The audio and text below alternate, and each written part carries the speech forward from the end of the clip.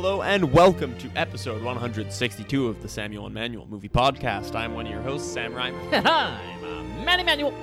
Manny, possibly the largest change in quality from week to week in the history of our podcast. I don't know how you could get much bigger change in quality. Last week we talked about the Razzie winner, Color of Night, which won't spoil it for you if you haven't listened to the episode, but lower quality movie.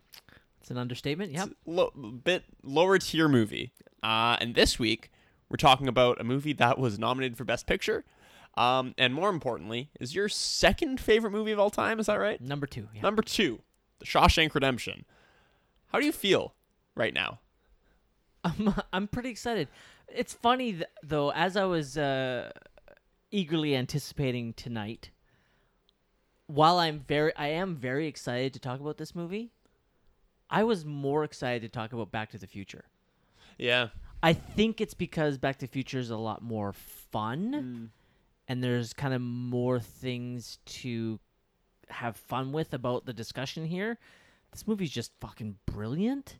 So it's kind of just going to be a love fest with, in all honesty, I don't think a lot of, like, humor. Yeah. Yeah, I think you're probably right. If you're using Back to the Future as the comparison, I think that is a movie that lends itself a little bit more to discussion and a little bit more to, like, broing out, in air quotes, about it. Just because we get to laugh and, like, repeat all the funny moments and all that stuff. Shawshank is not... Regardless of what your personal opinion is, and regardless of what anyone's personal opinion is about Shawshank, I don't consider it a fun movie. It is not a movie that, like I have fun watching it because I like film, but it's not, it doesn't have a lot of levity in it.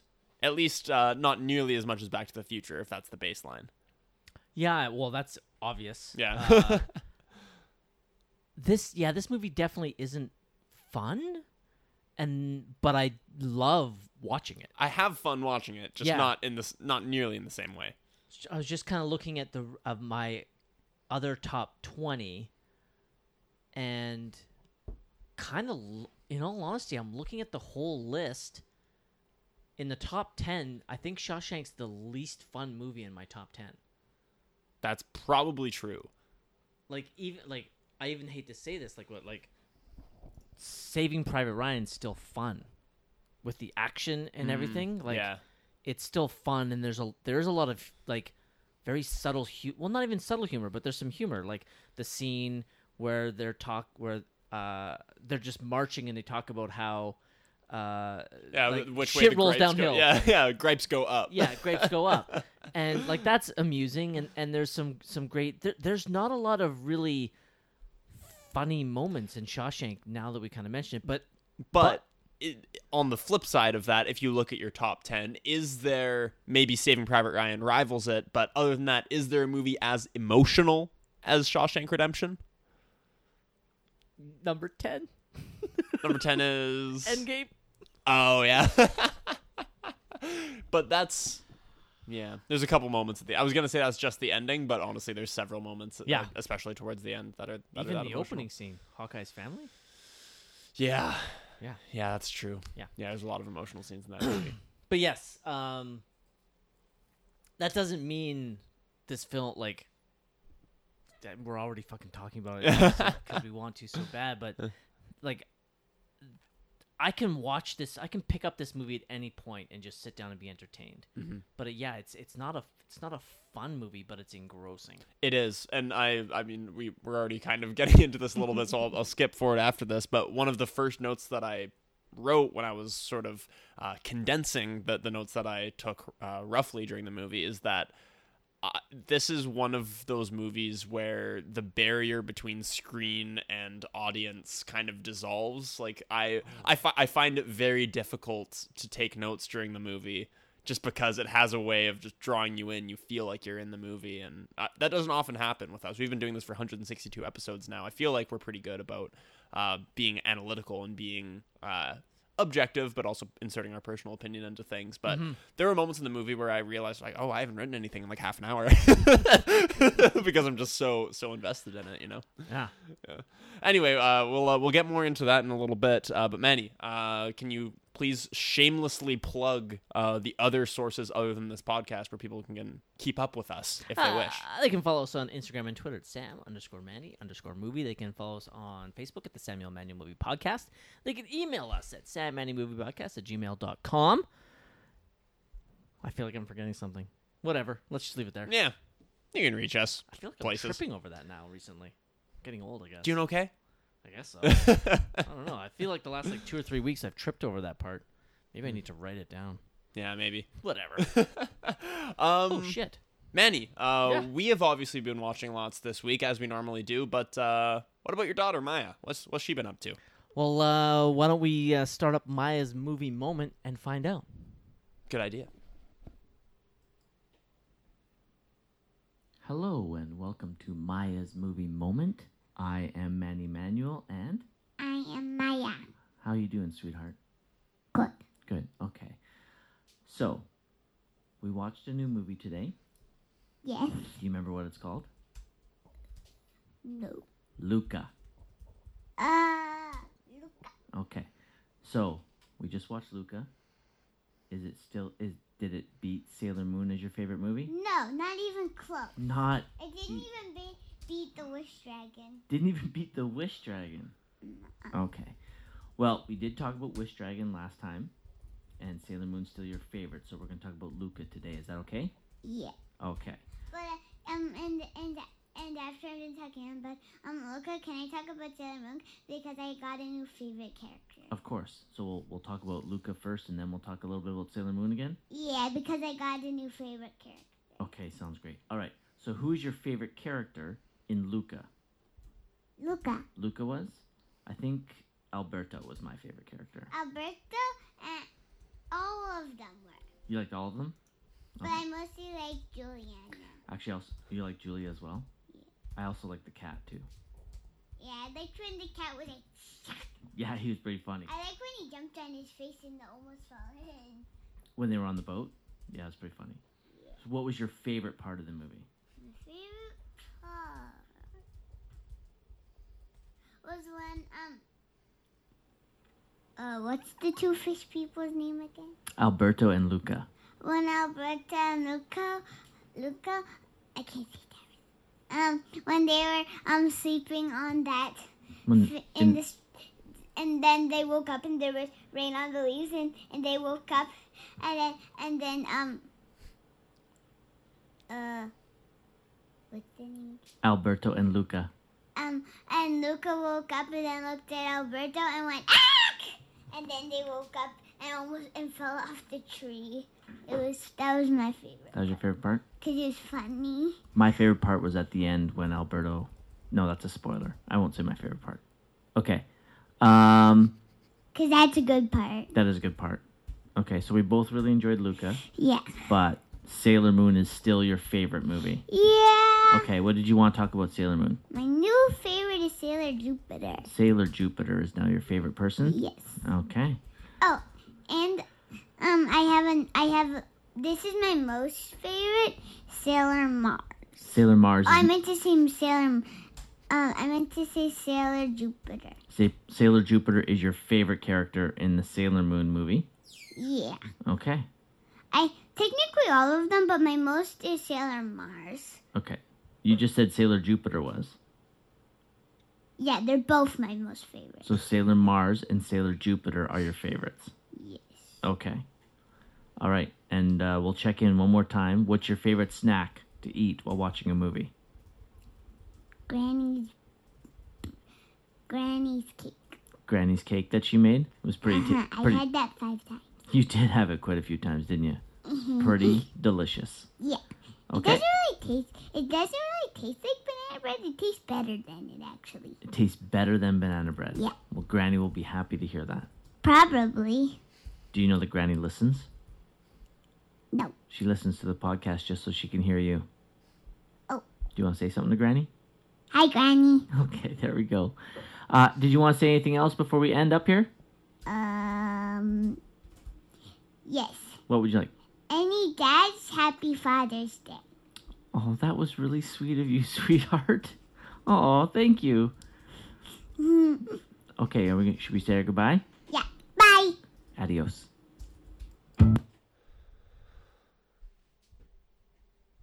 we go. I melted.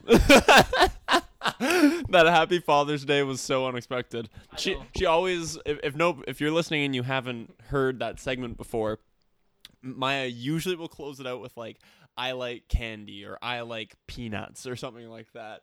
So I was already typing out, I'm always typing up notes as that's going along. I had already typed in I like and was just waiting for the line, and she said Happy Father's Day. I know, that was melted. really sweet. I didn't see that coming. How was your Father's Day, by the way? I don't know if we talked about that. We actually didn't. It was actually pretty amazing. I cried. Yeah. Maya made me some gifts, and I can share them with you. She made me this heart here.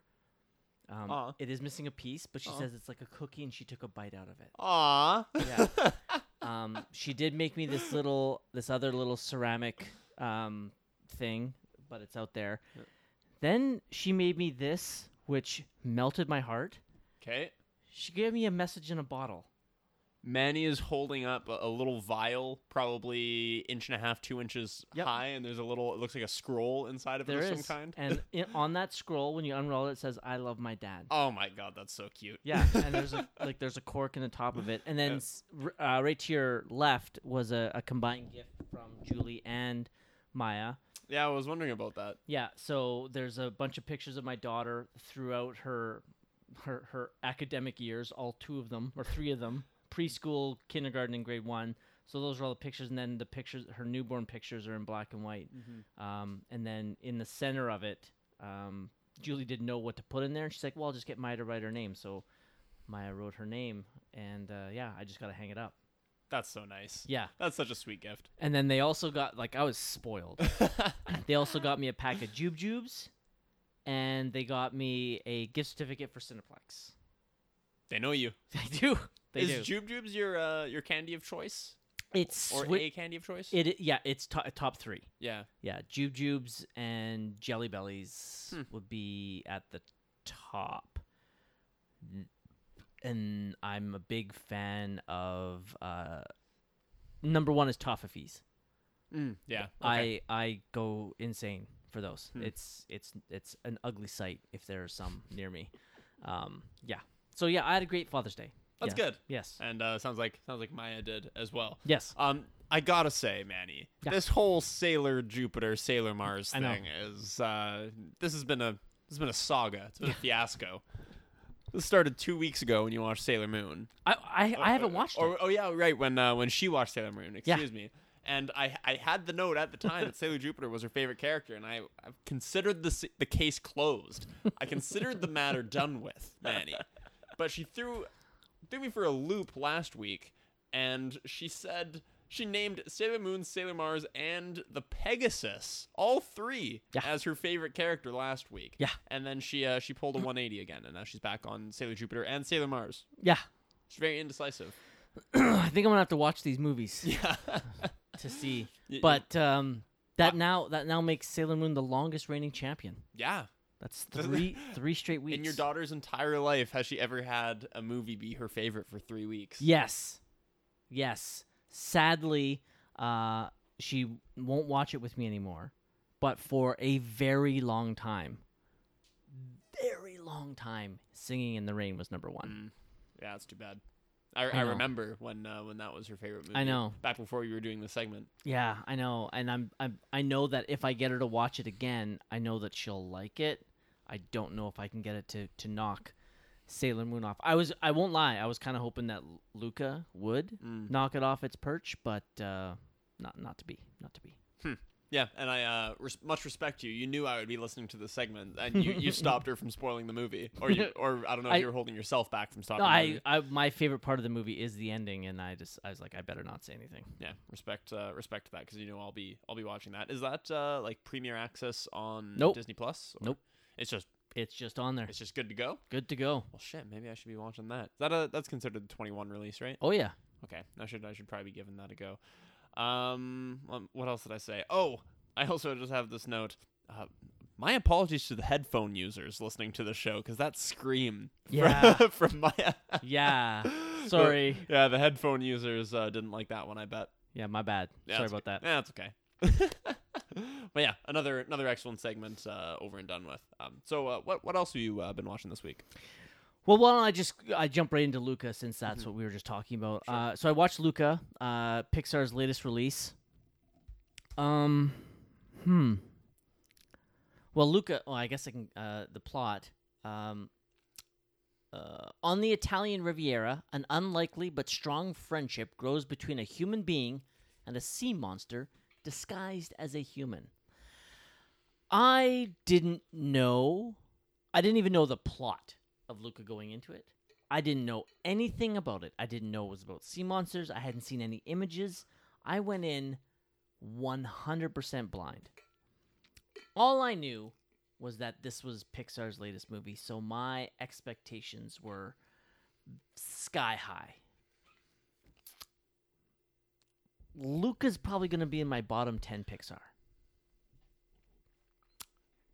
I think it's just because it just didn't resonate with me, and I didn't find it emotionally engaging, and I didn't find it very funny. It was just kind of a good movie. Now, again, a bad Pixar movie is still better than most people's best. That's not what she said about The Good Dinosaur. Yeah, but The Good Dinosaur is their worst movie. Mm-hmm.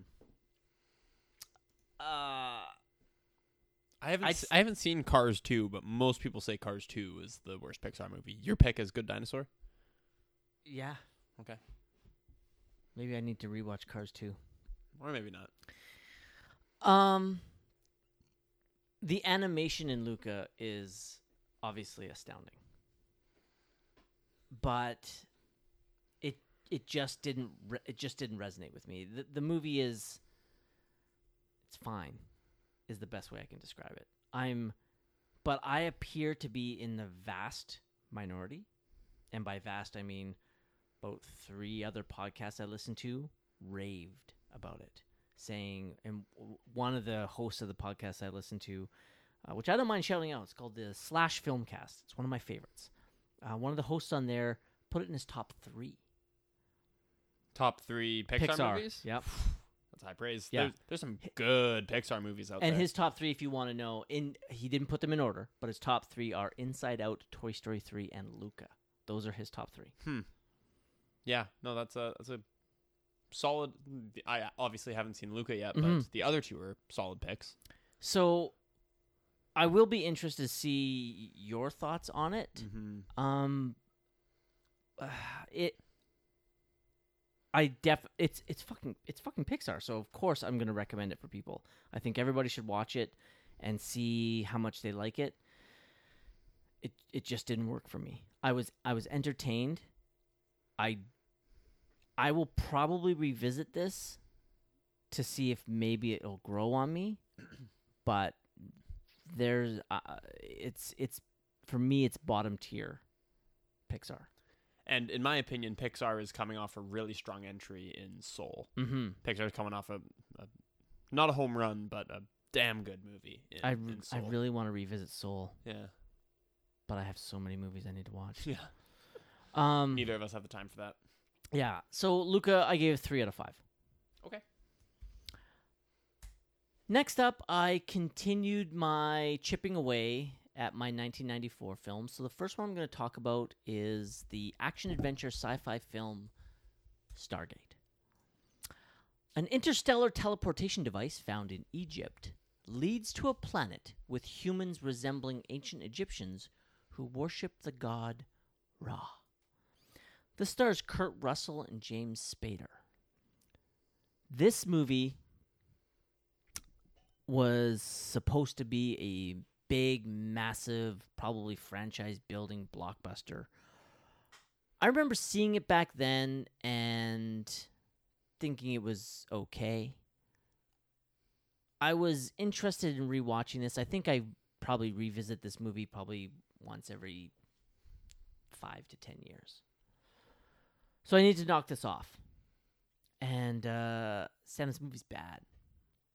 Bad. It's bad. It's a bad movie. It does star a very young and probably very early in his career, and at the time was only going by his first name, much like Cher and Sting. But I think the proper pronunciation of his name is Jaimin. Is that right? Jaimin Hounsou? Yeah. Yeah. He is listed in the credits on the film just as Jaimin. Yeah, I'm looking at that right now. He plays Horus. He does play Horus. This movie is not good. And while the plot and the idea of the movie is fantastic, as it did spin off a very popular TV series, Stargate SV1 or something like that. SG1, I think. SG1, yeah. Which I heard was like entertaining and stuff like that. This movie it's rough. It's rough. I found myself pretty bored. At times, it kind of dives a little bit too much into some childish humor. It has some poor casting decisions, but maybe based on my own predilection towards those actors, and they're in very small roles, so it not like it ruined the movie. But do you know the actor French Stewart? I just scrolled to him, yeah. And you know what? I don't really know French Stewart. Okay. He was on Third Rock, right? Yeah. And I think the main reason I know him now is because Jimmy Fallon famously imitates him in the Celebrity Jeopardy sketch. Isn't that right? You ever see yes. the old school Celebrity Jeopardy where Will Ferrell is Alex Trebek? Okay. Yeah. So his character in Third Rock is very fun and very entertaining. Okay. But he is trying to play like this badass special ops guy, like complete badass. And he didn't work out at all for the role, so he's still this scrawny guy who's supposed to be this military badass, and it comes across poorly.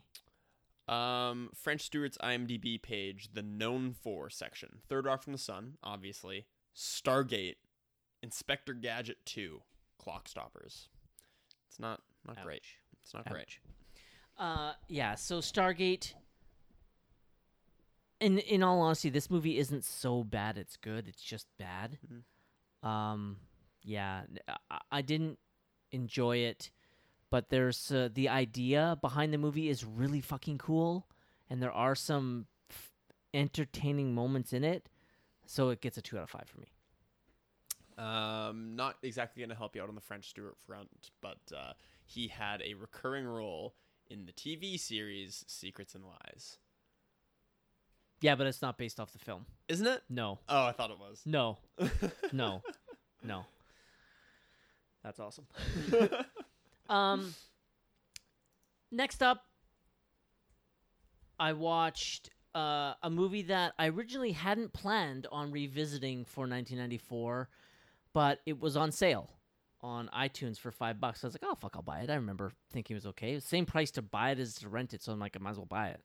And that's the adventure crime thriller, The River Wild, starring Meryl Streep, Kevin Bacon, and David Strathairn. That's a A-grade cast right there. Yeah. Rafting expert Gail takes on a pair of armed killers while navigating a spectacularly violent river. Also in this movie, a very young, obviously, John C. Reilly. It's funny going back to the 90s and 2000s. John C. Reilly was just randomly in a bunch of shit. He's always a delightful surprise, in my opinion. Yeah. Joseph Mazzello, obviously, as a very young, the young boy in the movie. I remember seeing this back probably in 95, like when it hit home video, and thinking, I'm like, that was all right. Revisiting this movie's good. This movie's fun. And I'm going to tell you this right now. In this movie, Meryl Streep, she's fucking hot. She is, as you said, like, this is a powerhouse cast for like this kind of like action adventure crime thriller movie as they river raft down this river. She is completely believable, and that shouldn't come as any surprise because we're talking about Meryl Streep. Mm-hmm. But if you think about like what we're used to seeing Meryl Streep in nowadays, her is like this action hero. She's not like Linda Hamilton in T2 or like Ripley in Aliens, but she's completely believable as this former river rafting guide who knows how to do this. And David Strathairn plays her husband, who is from the city, and they're just here on this like vacation. And he's completely out of his element, and he's great. And Kevin Bacon plays the villain. John C. Reilly and Kevin Bacon are the villains. And this movie's a lot of fun.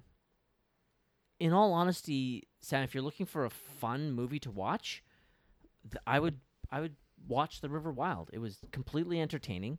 I had a great time. The river rafting scenes are really well shot. This director is Curtis Hanson. You would remember him as the director of L.A. Confidential. I would remember that, yes. And 8 Mile. Oh, right on. Yeah. Curtis Hanson is a director I thoroughly enjoy. He has another film called Wonder Boys that I really like. It's kind of an underappreciated gem. But I had a really great time watching The River Wild. And, yeah, River Wild, 3 out of 5. Completely entertaining. And, spoiler alert, this right now could maybe crack my top 10 of 94. That is a surprise. Yeah, it's gonna be on the short list to make that list. Like, I had a really fun time with it. Mm-hmm. Completely entertaining. Great way to spend just under 2 hours. It's only an hour 51. Yeah, River Wild. You want something easy, light, and fun? Check it out. I think you'd like it. Cool. And last, and who knows if it's least, I decided to check out a film from last year that I can't remember what podcast I was listening to talked about it and raved about it. I saw it was on Crave, so I decided to check it out because it was an hour 40. And that's The Kid Detective. It is a comedy drama mystery. The plot, a once celebrated kid detective, now 32, continues to solve the same trivial mysteries between hangovers and bouts of self-pity until a naive client brings him his first adult case to find out who brutally murdered her boyfriend. This stars Adam Brody and an actress I've never seen before named Caitlin Chalmers Rosado. Her known for section has this and a movie in 2018 called Little Lights. Okay, never heard of it. Yeah, that's it. I don't have a lot of experience or attachment to Adam Brody, so I didn't have any real preconceived notions about this film.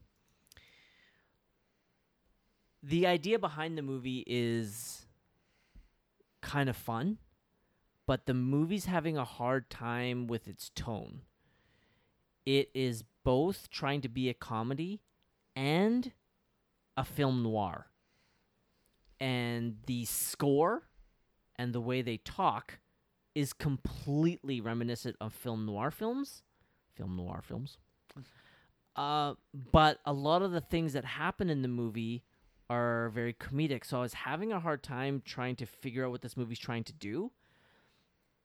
Do you have an attachment to Adam Brody? Not at all. Okay. Looking at his Wikipedia page right now, trying to figure out where I would even know him from. Okay. Or his IMDb, rather.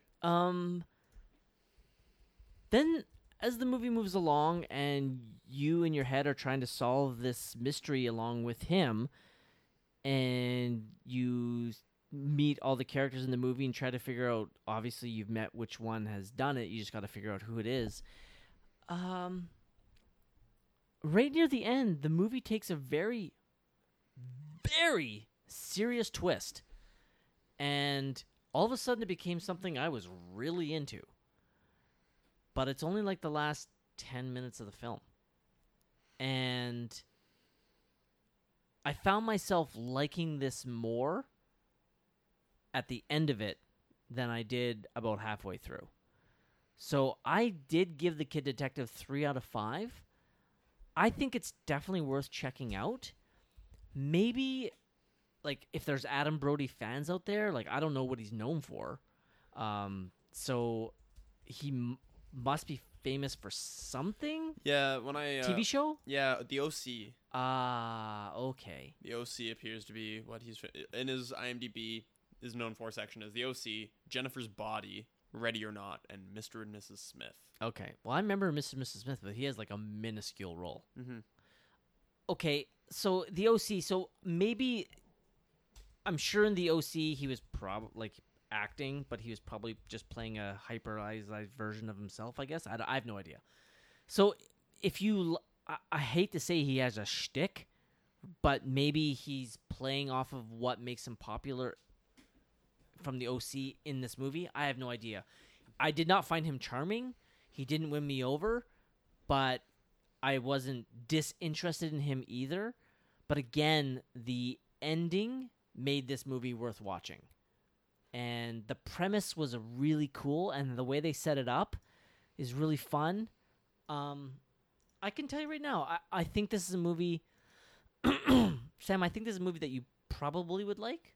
I don't know if it would get like a 4 from you, but I think you'd probably give it a 3. I think you'd be entertained. All right. So yeah, Kid Detective. It is on Crave. If everybody has Crave. Kid Detective, 3 out of 5. You know, give it a chance if you want to try something different. That's everything I've been watching. Man, it's a lukewarm week for you, unfortunately. I'm always rooting for you to get those 4s and 5s in and enjoy your movie watching experience. I did watch I watched a 5 movie this week, but I decided not to include it in here. I see. Because it's a movie. Well, we'll be reviewing in about 2 years, roughly. Okay. Yeah, it's just it would. I don't think it's a movie that you and I want to sit and talk about for 5 minutes. I think it's a movie we want to talk about for an extended period of time. All right. Full reveal. It's Goodfellas. Yeah, we're gonna need some time for that. I have seen Goodfellas. Yeah, that's what I've been watching. Okay. Sam, you've been, if I'm not mistaken, you got to return to the movie theater. Yes. Yeah. Well, I guess we both kind of did. So we are coming to you, dear listener, from late June 2021 on what is hopefully the tail end of the coronavirus pandemic that has been sweeping. Well, I was going to say sweeping the nation, but really taking over the world. Yeah. So we here in BC just got the go-ahead to reopen theaters. So Manny and I both made our triumphant return to the theaters separately. We should really go see a movie together sometime. Fuck yeah. Can you believe that we have been friends for, 4 or 5 years and doing this podcast for 3 of those? We've never actually sat down and watched a movie together. I know. Not one time. Not in any context. No. So we need to go ahead and do that. Actually, speaking of which... anyways, okay, never mind. we're going to have some stuff to discuss on that note. Yeah, we have a little mini break in the middle of this mini series we're doing. Oh, do we? Yeah. Okay. For a movie coming up that's going to hit theaters. I thought maybe we'd want to go see that one together. Okay. Uh-huh. Okay. Uh-huh. Just saying. We'll talk it over when we're done here. Just saying. Nonetheless, the movie we were referring to that I got to go see was A Quiet Place Part 2. Following the events at home, the Abbott family now face the terrors of the outside world. Forced to venture into the unknown, they realize the creatures that hunt by sound are not the only threats lurking beyond the sand pit. This movie has a 71 Metascore. I really enjoyed the first Quiet Place movie. If memory serves, I think it was my 4th favorite movie of 2018. I unfortunately did not get a chance to rewatch the first one before going to see the second. So Neither did I. I felt like I was going in a little bit hazy on some of the specifics, which really sucks. I really wanted to get a chance to watch it again. I couldn't find it really on anything. It's not on anything. Yeah, which is like kind of... I don't know. I feel like it should be on something by the time the sequel comes out. But, I agree. But regardless, I didn't get a chance to rewatch it. But my expectation, I guess, with The Quiet Place Part 2, I knew that John Krasinski was returning to direct. I knew that I think the only real change to the writing staff is that whereas John Krasinski was one of many writers on the first one, I think he's sort of the head guy on this one. Makes sense. That's sort of my understanding. So really... most of the main cast is returning. Emily Blunt, Millicent Simmons, Cillian Murphy. Cillian Murphy really the only new addition to the cast. He is somebody that I think you and I both really enjoy, especially for his roles in a lot of Nolan films. He's a guy that whenever he pops up, I always enjoy watching him. I never really watched Peaky Blinders, but I'm told he's really good in that, for people who are fans of that series. The movie makes a decision to focus primarily on, I think her name is Regan or Reagan. I don't know if we hear her name spoken out loud, but it's Regan. That's Millicent Simmons' character. That's the daughter. Yep. So the movie makes a decision to focus on her a lot more, and I think it's better for it. She really is the most interesting character in this universe. By far. And the movie is smart to follow her for the majority of the movie. Unfortunately, what we find, in my opinion, is that the characters... let me see if I can find their names. I can't even... Marcus. Marcus is the brother, played by Noah Jupe, who's a young actor who I really enjoy. The character Marcus and Emily Blunt's character Evelyn they both kind of suffer because of it, in my opinion. They are kind of left in a role of sitting and waiting for about half hour of the movie. Yep. Which is 1/3 of the movie. They're kind of sidelined for, like you said, it's an hour 37, this movie? Yeah. It's a short one.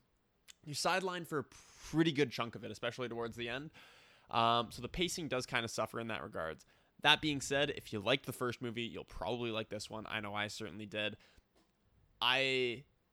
Like I said, I was going in a little bit rusty on the first, but it slowly started to come back to me why I enjoyed A Quiet Place so much.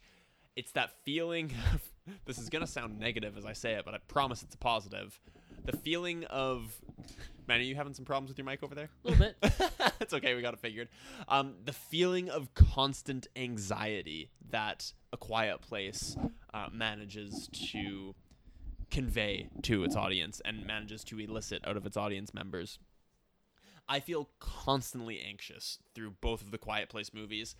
John Krasinski in the director's chair in his first and now second efforts is doing a really, really good job at building tension, really good job of using sound to create tension in these movies, really good job of using sound or the lack thereof to put us in Regan's headspace. There's a scene in an abandoned train early on in the movie, which is really, really good. The effective use of sound in that scene, I really liked. I'm not much of a horror guy generally, nor are you, I don't think, but this series is one that I'm going to continue to return to, I think. Like I said, if you think there's going to be more? There's not? I'm asking. Oh, I mean, the ending of the movie led me to believe that there would be a third. I have no idea if there's even a third in development right now or anything like that, but that's just sort of my expectation. Regardless, Millicent Simmons is a brilliant young actress. She does a great job in the movie. If there's a part of the movie I would like to see some improvement upon, I think Noah Jupe and Emily Blunt's characters both needed a little bit more to do. I didn't dislike their scenes in the movie. It just wasn't particularly effective for me. Anything you want to add about Quiet Place 2? We're not spoiling this, are we? I've been trying not to, personally. Okay. Good call. I think I said this when I talked about it last week, in that I don't think that the idea or the premise of this series is strong enough to really allow for any sequels to be better than the first. And by saying that, I don't mean to say that the premise and setting is weak or unsatisfactory. It's not deep. There's not a lot that you can expand upon. And that's why Krasinski's, the first one is brilliant. It's so brilliantly done. It's such an incredibly great idea for a movie, but you can't do anything more with it. And so if you, like I said, if you like the first one, you're going to like the second one because it is just more of the same. I have no problem with more of the same, My only fear is if they are making a third, like I have no interest in a third one. If they make one, I'll go see it because these movies are fun and entertaining. But I'm not amped up for Quiet Place 3. I don't care. There's not a lot of depth to this world. They don't even do a lot of world building because it's just about this family trying to survive. So I'm very entertained by these movies. I enjoy them. I think they're incredibly well done. But I'm not. I hate this. This sounds like it's a bad thing, but like I don't care. Like I don't care about the continuation of the story. If they don't make another one, I'm not going to be sad. If they make another one, I'm not going to be disappointed. I'm not invested in this. Can you call it a franchise? After films? 2 movies in, I think you can. 2-film franchise. Okay, I'm not invested enough in this franchise to care about the next chapter. But if they make another one, I will watch it because they are fun and entertaining. For all of the praise that we heaped upon the first one thing that did not come out of either of our mouths was, I can't wait for the second one. Yeah.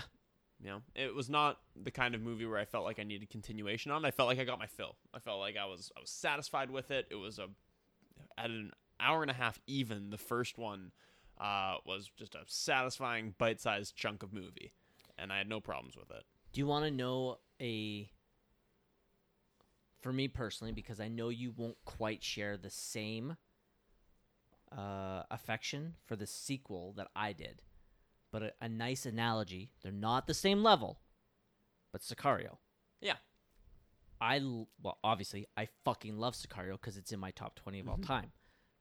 At no point at the end of Sicario was like, I can't wait to see the next one because there really shouldn't have been. Yeah, they made a sequel. They did exactly what they wanted to do in the first one. Yep.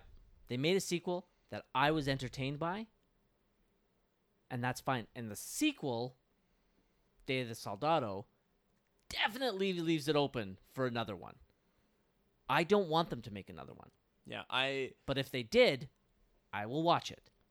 I agree with the point that you're making. I liked Sicario 2. It was fine, but I do think that the drop from Sicario 1 to Sicario 2 is far greater than the drop from A Quiet Place 1 to A Quiet Place 2. A, because the first the first Sicario movie is better than the first Quiet Place movie, and B, because the second Quiet Place is better than the second Sicario. Does that make sense? Yep. Okay, I think I got that right in my head. Let's go. Let me put it like this way. If we're ranking those 4 films, it goes Sicario, Quiet Place 2, Sicario, Day of the Soldado. Yeah, from top to bottom. So that's exactly it. It's 1 and 4 and 2 and 3. Yes. Yeah, that's exactly right. We just talked about him, but Jaimin, say it's pronounced Jaimin? Jaimin. Jaimin Honsu is in this movie, now credited as Jaimin Honsu, first and last name. Yep. Doesn't really need to be. Yeah, that was... Yeah, it was weird. When he popped up, I was so excited. And he really doesn't have a ton to do. Oh, that's a kind of a spoiler, that section of the film. Yeah, I don't want to break it down too much. Okay. Why I was disappointed by him, but you know. Okay. I would definitely want to talk about that aspect of the part. Yeah. A Quiet Place 2. Basically, all I can say, if you like the first one, you're gonna like this one. That's basically the way I have it. Just perhaps not as much. Oh, there's again, try not to spoil this. There's a scene on a dock which is, I don't think I needed that in my Quiet Place movie. You know what I'm talking about? I know exactly what you're talking about. There's a scene on a dock where when I realized the direction they were going with it, it just didn't fit for me. It just didn't. I mean, it's not supposed to, but it didn't fill me with the warm and fuzzies exactly. You know what I'm saying? Mm-hmm. I could have done without that in my movie, but totally fair. Yeah. That's Quiet Place 2. I initially gave it a 4, actually. Or in my head, I was like, oh, that's probably a 4. In talking about it, I had some issues with it. I think it's a 3. Millicent Simmons is the highlight of the movie by far. Noah Jupe and Emily Blunt really don't have a lot to do. I also didn't really need Cillian Murphy in the movie.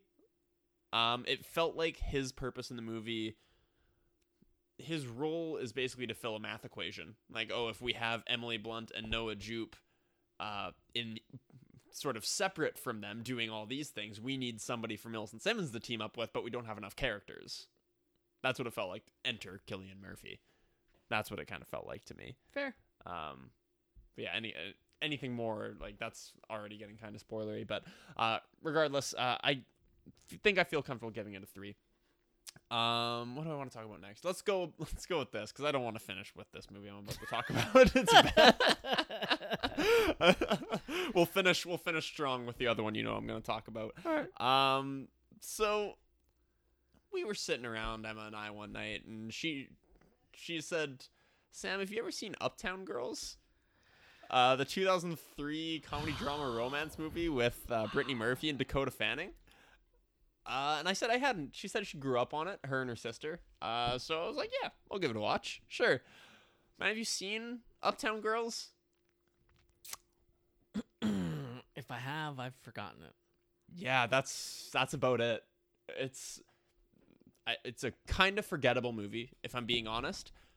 It is a very by the numbers, like, without even reading the IMDb plot synopsis, here's kind of what it is. It's a selfish woman in her early 20s who's used to being prim and rich and proper, loses her fortune, and she becomes a nanny for a little girl played by Dakota Fanning, and the two get into all kinds of hijinks because they're completely polar opposite personalities. Brittany Murphy is like a spoiled rich girl who's learning how to cope with being poor, and Dakota Fanning is, I think she's a daughter of a rich family, but she's not like a princess type. She's very strict and like kind of almost like a germaphobe and like just very, very uptight. That's the word I'm looking for. She's very uptight. Okay. And the comedy of the film, in theory, comes from the two of them sort of playing off one another. So that's the plot of the movie, and it's exactly as predictable as you would expect. They both grow as people, and Dakota Fanning's character learns to grow and learns to be a little less uptight and learns to cut loose and have fun, and Brittany Murphy's character learns responsibility and learns how to care for herself, and they grow as people together. It's cliche and dumb, but it's fun enough. Like, it's just completely harmless. It's genuinely, Brittany Murphy is quite funny in the movie at times, and genuinely I like Dakota Fanning. I think Dakota Fanning is phenomenal, especially this era when she was doing her work as a child. Between this, War of the Worlds was the year following Uptown Girls. In this movie, she's actually hilarious at times, like laugh out loud funny. But that doesn't change the fact that the movie's kind of silly. It's kind of silly, but it's totally the kind of movie I could see, like, if I was a kid, or if I was in Emma's shoes, growing up with a little sister, just throwing on like as a dumb little background movie. It's perfectly harmless. It's whatever. I gave it a 2. Ooh, yeah, but that's not to say I didn't enjoy at least parts. But I definitely rolled my eyes. Did you tell Emma you gave it a 2? I didn't. If you're listening, babe, sorry. Uptown Girls was kind of silly, but I enjoyed parts of it. In particular, Brittany Murphy and Dakota Fanning actually do have really good chemistry in the movie, but the plot's just too dumb to get a pass. Fair enough. That's sort of how I feel about that. Interesting. Yeah. Brittany Murphy, she died at like 32. She died really young, yeah. Yeah, she had 8 Mile like a year before this as well. And this movie may have a cult following. I'm not totally sure. I've never heard of anybody saying, I really love the movie Uptown Girls. Yeah, it's ridiculous. It's absolutely ridiculous. Yeah, so that's that. The last one I wanted to talk about is the movie for the Manny Movie Club. We both watched it on the recommendation of Chard's. Yeah. Chard's last recommendation was, what was that Kevin Bacon movie that we watched? Stir of Echoes. Stir of Echoes. I couldn't even think of the name for it. Now, just before we continue, I do want to give, as much as I love to give Chard shit, he didn't really recommend Stir of Echoes. He honestly only wanted me to watch it for one reason and one reason only, which I revealed when we talked about it. So I like to throw him under the bus about how he recommended Stir of Echoes. He didn't truly recommend it. He wanted me to watch it for one reason and one reason only, and that is because an actress in the movie also appears as a recurring character for one season in How I Met Your Mother, and that's the only reason he wanted me to watch it. That is legit the only reason. So yes, Stir of Echoes was the first movie we used for the Manny Movie Club, and I was like, well, if I put this on here in this new thing that I've cooked up for us to do, it'll force me to watch it, and that'll make Chards happy. So technically, it was Chards' recommendation, but this is honest. In all honesty, this is the first one that he's truly recommended. Yes. So with that all said, Safety Not Guaranteed, the 2012 comedy drama romance. 3 magazine employees head out on an assignment to interview a guy who placed a classified ad seeking a companion for time travel. Mm-hmm. So, very interesting plot. I think I remember you describing the plot of this movie to me at some point, because when the ad is read right at the beginning of the movie, it rang a bell for some reason. Have you talked to me about this movie at some point? No. Somebody told me to watch this movie at some point. Maybe it was Chards, maybe it was someone else. I don't know. But we're talking about some short movies today. I don't think have we talked about a single movie over like an hour and a half so far? We must have in your section. Yeah, River Wild. Yeah, for sure. And Stargate. But Safety Not Guaranteed, hour 26 minutes. So very compact watch. There are some comedic moments in the movie that kind of miss for me. Some of the comedy doesn't quite hit. It's Aubrey Plaza, Jake Johnson, and Mark Duplass. That's sort of the primary cast. I do like Aubrey Plaza. I enjoy her in Parks and Recreation. She is really, really funny as April Ludgate. She basically plays the same character in this movie as she does in Parks and Rec, basically playing a version of herself. The comedy in this movie is probably the weakest part of it. There are some moments where it feels like I'm supposed to be laughing where I'm really not. But outside of all of that, I found this movie to be very interesting and very thought-provoking.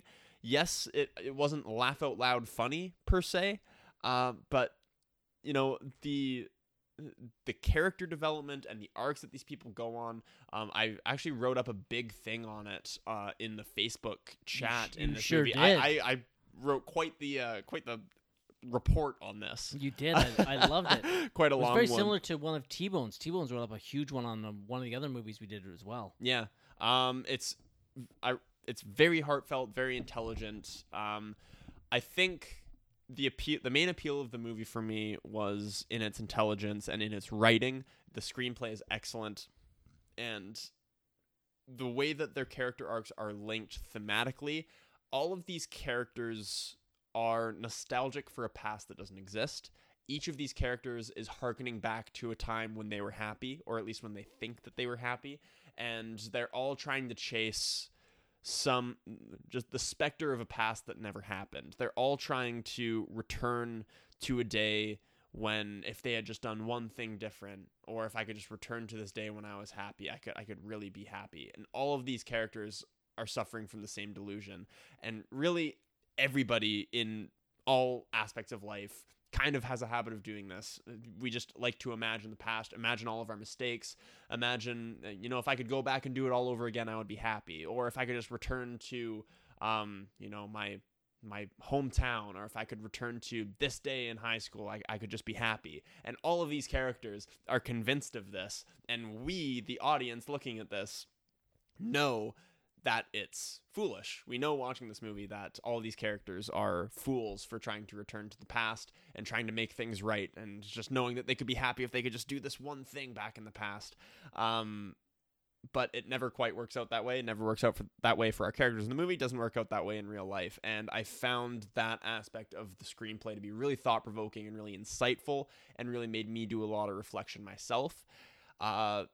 Didn't find the movie particularly funny, and it is a comedy, but I found it more thought-provoking than anything. It really left me reeling. It left me really reflecting on my own life. Manny, anything you want to say about Safety Not Guaranteed? It didn't affect me the way it did you. No? No, not at all. Not at all. It's been fun seeing everyone's reactions to this, because I am in the minority.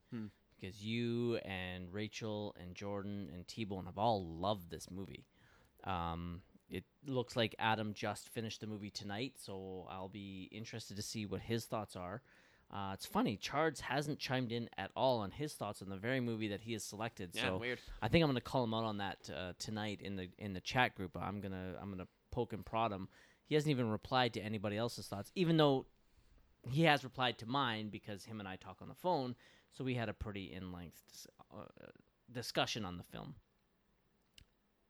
I too didn't find this movie funny at all. Not that it was unfunny or unenjoyable. Yeah. The movie was good. I will say this. I'm glad that I really wasn't paying much attention during the credits. And I'm glad I didn't look at anything about this movie prior. Because if I had known that this was directed by Colin Trevorrow, I would have went in with I would have been pretty fucking skeptical going in. That being said, the movie's direction isn't great as it is. I don't think the performances are all that good. They're not bad, but they're definitely not good. I have no history or connection to Aubrey Plaza or Mark Duplass. My affection, it's Jake Johnson, right? Yes, that's right. I think I watched the first season of New Girl. Wasn't my cup of tea, but Jake Johnson is one of the highlights of Spider-Man Into the Spider-Verse. Yeah, because he plays Peter Parker, right? Peter B. Parker. Peter B. Parker, yes. Yeah, and he's fucking phenomenal. Mm-hmm. I found his character to be a little confusing in this movie. He's supposed to be the cool comedic guy, and the choices he makes left me confused as to why he's making those choices. This movie just didn't resonate with me. I still liked it, but not as much as the rest of you have. The rest of you have really enjoyed this movie, and I love that you guys have. But for me, it just didn't hit. So it was... I can't remember if I revealed my rank on it last week, but it was a 3 for me. Yeah. Never approaching a 4. There is something I would love to talk about, but it's a major spoiler, so I'm not going to talk about it on air. Okay. That's fine. By the way, did you give Quiet Place 2 a star ranking? A 3? Okay, cool. Just want to have that on my record. Yeah, fair. Yeah, that's all that I've been watching. That's right. That's it. Just Safety Not Guaranteed, Quiet Place 2, and Uptown Girls. Awesome. That's my week. Wicked. In addition to the movie we're about to talk about. Excellent. For those of you listening, get comfortable because this is probably going to go for a while. We are now in part 4 of our 1994 retrospective, and we are now tackling the second Best Picture nominee from 1994, and that is The Shawshank Redemption. Released October 14th, 1994. That is an important date, but we'll talk about that another time. Directed by Frank Darabont, written by Frank Darabont, starring Tim Robbins, Morgan Freeman, and Bob Gunton, has a Metascore of 80. Who fucking wrote a review on Shawshank is like, this isn't good? Like, for real. Yeah. Have you ever met somebody that watched Shawshank and was like, that was okay? No, I've never had somebody who did not think this movie was at least great. Yeah. By the way, I don't have this written down anywhere, but one of my favorite baseball players, Zach Greinke, who I don't think we've ever actually talked about, but I love Zach Greinke. He's very, very funny, very dry guy. He is. One of my favorite quotes of his of all time. I don't even know the context of this. It doesn't even need context. He says, I can't speak to you if you haven't seen The Shawshank Redemption. I don't have the time for you if you haven't seen it. Fucking awesome. Yep. Shawshank went 0 for 7 at the Oscars in 1994. How? 0 for 7. It was nominated for Best Picture, Best Actor for Morgan Freeman, Best Adapted Screenplay, Best Cinematography. Who was the cinematographer on this film? Mr. Roger Deakins. Yes. So no wonder it didn't win. It was in the middle of his cold streak. I don't think it was the middle. I think this was first. Oh, was it? I'm pretty sure. Oh yeah, because this was pre-Fargo. Yeah. And we said in the Fargo episode that was the second. Yeah. So yeah. What a follow-up movie. God damn, Shawshank then Fargo? Yeah. Well, that would be his follow-up nomination. I bet you he's got other films in there. Probably. Best sound, best film editing, and best original score. It had a budget of $25 million. This movie grossed $28 million. Bomb. I'm happy to say that I did see this in the theaters on its re-release after the Oscar nominations came out. I wasn't privy enough or knew enough that this was actually great when it came out in October. So I think I saw it around in January when they re-released it after the Oscar nominations were announced. Plot. 2 imprisoned men bond over a number of years, finding solace and eventual redemption through acts of common decency. Interesting. Sam, what are your spoiler-free thoughts on the Shawshank Redemption? I mean, we already did kind of cover it a little bit in the beginning, but I'll just reiterate to say that this is the kind of movie that it's difficult to take notes during. It's because I'm so invested in the movie. This is actually probably only, I want to say my third or fourth. I'm going to say fourth time. It's probably my fourth time seeing Shawshank Redemption. Manny is making a shocked expression at me right now because he's probably seen this dozens of times. That's probably an understatement. That's a massive understatement. Yeah? You think triple digits on Shawshank? I would say it's easily over 50. Okay. Yeah, I've probably seen this round about 4 times. I would say, oh, sorry, I didn't mean to cut you off. I would say my 1, 2, 3 films are all over 50 which I guarantee, and I also guaranteed that Back to the Future was over 100. Oh, yeah, because, I mean, you've been watching Back to the Future since you were a kid, basically. Since it came out. Yeah. 85. So that gives me 35 years. So if you think about it, I only need to watch Back to the Future 3 times a year to crack 100. That's not hard for me to do. So with Shawshank Redemption, it's difficult to analyze even, but at its heart, as far as the writing is concerned, and I can't believe this didn't win Best Adapted Screenplay because it's a spectacular, spectacular screenplay. You know what it lost to? Forrest Gump? Yeah. Yeah, it's unfortunate. At its heart, it's a movie that is a defense of hope. It's a movie that it's rare to find, especially in the Oscars today, a movie as shamelessly optimistic as The Shawshank Redemption. As much as I like a lot of the movies that are nominated for Oscars these days in 2020s, we have made a turn in cinema into the world of nihilism, pessimism, however you want to phrase it. Cynicism, great word. Yeah, we've sort of taken a turn in cinemas, especially when it comes to the movies that are nominated for Oscars. So to see a movie back in '94 that's this optimistic and this hopeful and this joyous and this triumphant is a lot of fun to watch and great to see get nominated. It, of course, didn't win anything, and it really didn't get critical praise. It didn't really receive the critical praise then that it has now. Am I correct in assessing that? No.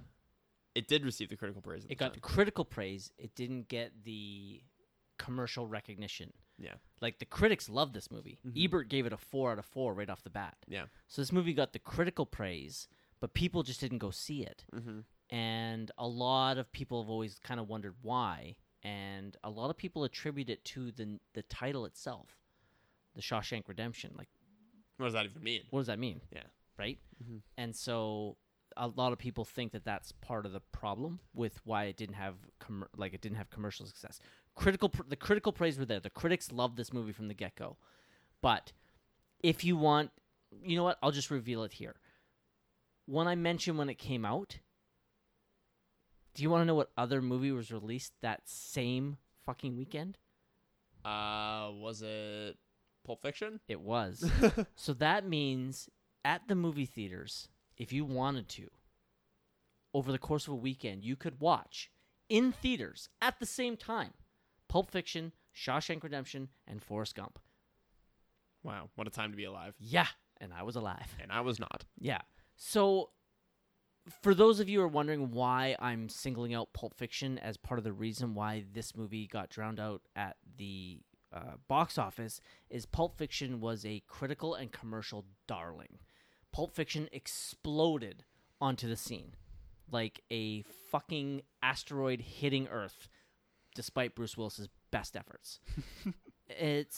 We will be getting into that later on when we talk about Pulp Fiction, on the impact that movie had on everything in cinema. So that's one of the reasons that Shawshank did so well and wasn't well known. So I can't think of any other word than commercial or public praise. But again, I understand the point you're trying to get across, but I just want to make sure to our listeners and to you that it got the critical response. It wasn't the commercial or popular response until it hit home video. Yeah, because like you said earlier, talk to anybody who's seen Shawshank Redemption and they love it. Yep. I don't know anybody who's watched this movie and didn't at least love it. I agree. So yeah, that sort of reputation was not attained. That's what it did not yet have, that sort of reputation where everybody was just like, "Oh, Shawshank Redemption's so great." Mm-hmm. It took a while. I didn't mean to derail your thoughts there. No, worth at least pointing out. So I'll leave it at, this is a hopeful, beautiful, triumphant movie. It's a movie about hope in the most hopeless of places, and it speaks to me every time that I watch it, and it has always affected me on a really deep level. Even though I've only seen it a few times, I did watch it for the first time, I'd say somewhere in my early teens. So I have been familiar with this movie for a while, and it's excellent. Morgan Freeman and Tim Robbins are both exceptional. There might not be a character I hate more. I mean, I say that about every character that I hate, but this time I really mean it. I'm like Maya with her with her favorite movie. This time, really, Warden Norton. Just a despicable, selfish, I can't even think of words. He is just a megalomaniac of a human being, somebody who is only acting in his own self-interest and is only in a sense of self-preservation, who manipulates and undercuts and cheats in the name of self-preservation, and I hate him, and he's awesome. Manny, Shawshank Redemption.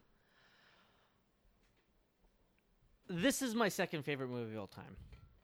I've been looking forward to talking about it, and I'm going to try and keep this episode as short as I can with no promises. I'm going to try and get through as much as I want to talk about while also not wasting everybody's time. Like I mentioned earlier on, I did have the pleasure of seeing this movie in the theater. It was on the re-release after they announced the Oscar nominations, and so a lot of theaters will bring movies back in the hopes of riding on the back of the popularity of the Oscar nominations to garner a few more bucks out of the film, and they got it out of me. And I remember sitting in the theater being blown away by what I was watching, and I was like, how have I never heard of this movie before? And I instantly fell in love.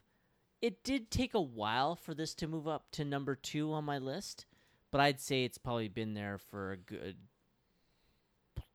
20 plus years.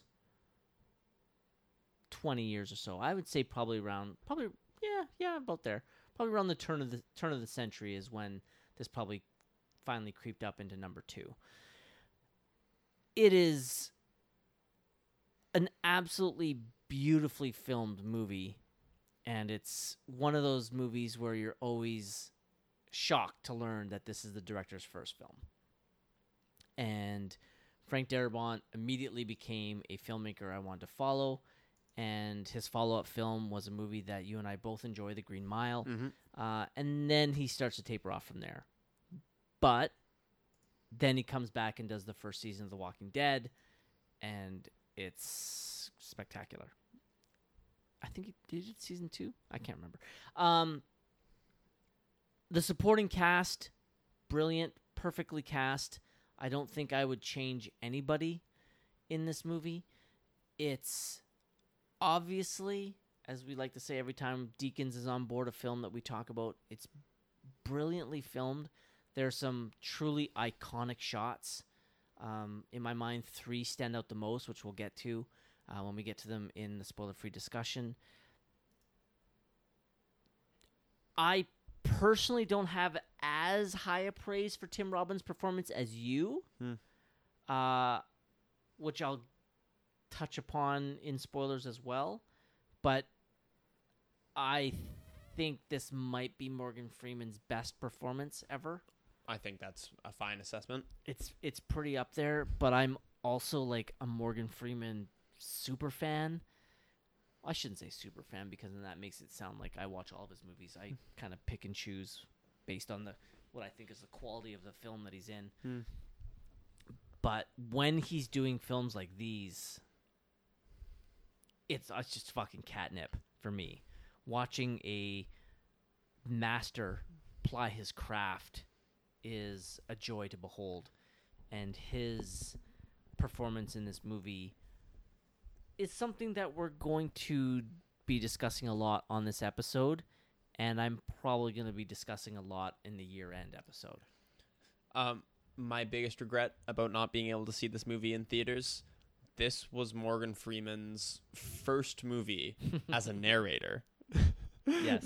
Now he's just the voice. He's the voice in narration of everything, basically. He did all those Visa commercials. He did some documentaries. Like I remember seeing March of the Penguins. March of the Penguins he narrated. He just has a beautiful voice. And the world had not heard Morgan Freeman narrate a movie to this point. Yes.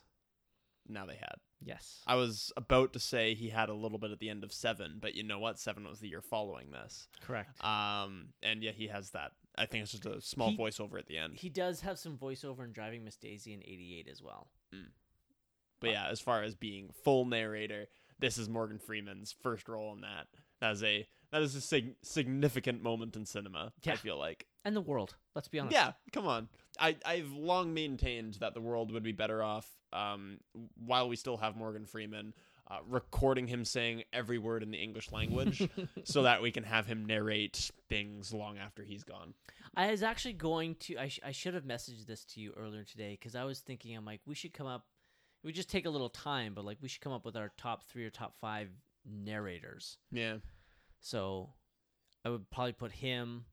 I really like the narration that, however you pronounce his name, Lev Schreiber. Yeah, I've always said the Lev.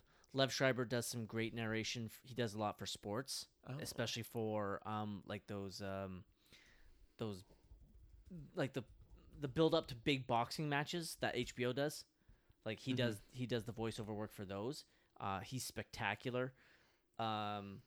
Is it David Attenborough who does the voiceover for the BBC Planet Earth stuff? Yes, for some reason I feel like there was multiple Attenboroughs, but yeah, David Attenborough. There's David and Richard. Right, because Richard Attenborough is the actor. Right? Yeah, okay. David Attenborough is the nature documentary guy. Yeah. So I like his. I love I can see his fucking face. God damn it. Keith David. Keith David does a lot of voiceover work. He narrates the 10th inning of Ken Burns' baseball documentary. Yes, which I've never wound up finishing, actually. You mother. I was actually meant to keep asking you about that. Yeah. What a fucking prick. Yeah, so I thought it'd be fun, but we would have needed a little bit more time, and we're already starting later than we anticipated today. Mm-hmm. Okay. That being said, Shawshank, if you haven't seen it, and this is when I'm not Zach Greinke. If somebody hasn't seen Shawshank, I have no problem talking to them. But once I've discovered people that haven't seen Shawshank, I have literally told them, this is my quote verbatim: whatever you're doing tonight, cancel those plans and watch Shawshank. You won't regret that decision. Mm-hmm. Shawshank is... If you have not seen Shawshank, you will watch it and instantly be happy that you did. It is, in my opinion, spoiler it for the end of the show, a perfect film. I don't think there's anything... I have some nitpicks, but you can nitpick any movie. Mm-hmm. But when it comes to acting and plot and everything, this movie, I don't think that there's much that you could change in this movie to make it better. I can think of one thing, and that's you could edit out about 5 to 10 minutes of one part. Other than that, this movie's fantastic. Let's get into Shawshank. Let's do it. If you've not seen Shawshank, please, whatever you're doing tonight, cancel those plans and watch it. Spoilers for Shawshank coming up in 3, 2, 1. Go fuck yourself. All right. You ready to follow along? Yeah, let's go. Let's start. Opening scene. I love movies. Now, don't get me wrong. There are great ways to do credits. I love movies that start a movie and have the credits roll over top while an opening scene is going on. Just get me into the movie. We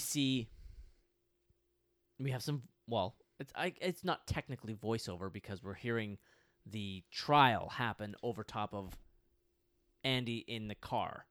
So it's not like true voiceover. It's just the way that the movie's edited. We have a bit of a flashback during the trial. Yeah. Opens with a flashback, but we don't know it's a flashback. Mm-hmm. And our opening shot is just of the driveway. It's Andy sitting in the driveway, and we slowly have the reveal of the gun and then the liquor and him waiting. Yeah. The opening scene, really great. I love that this is how we are introduced to the movie. The actor playing the prosecuting lawyer is Jeffrey DeMunn. He is an actor that I enjoy. He is one of the guards in the Green Mile. He has a role in The Walking Dead. Yes.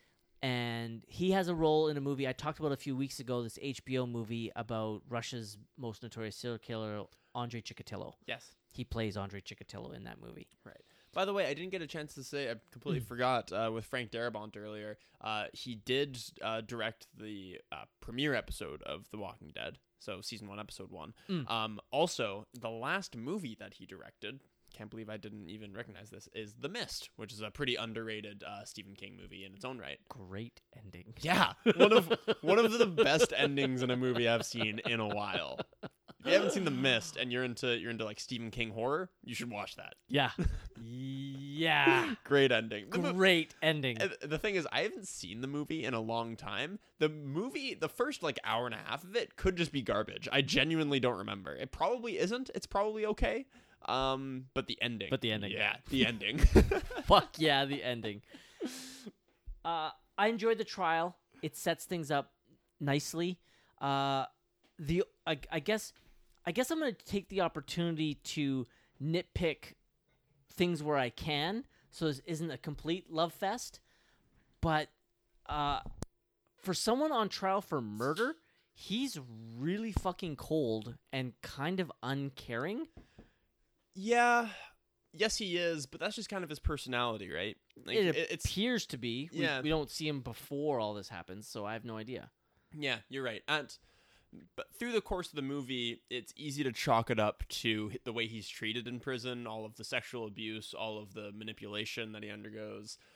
It's easy to write that off as sort of a reason for his cold demeanor, but it may also just be who he is. It's true. You know, it is sort of mentioned early by Red that he keeps to himself. He appears like he's pretty shy. He's not super social, especially in the beginning, before he really opens up and finds himself. But yeah.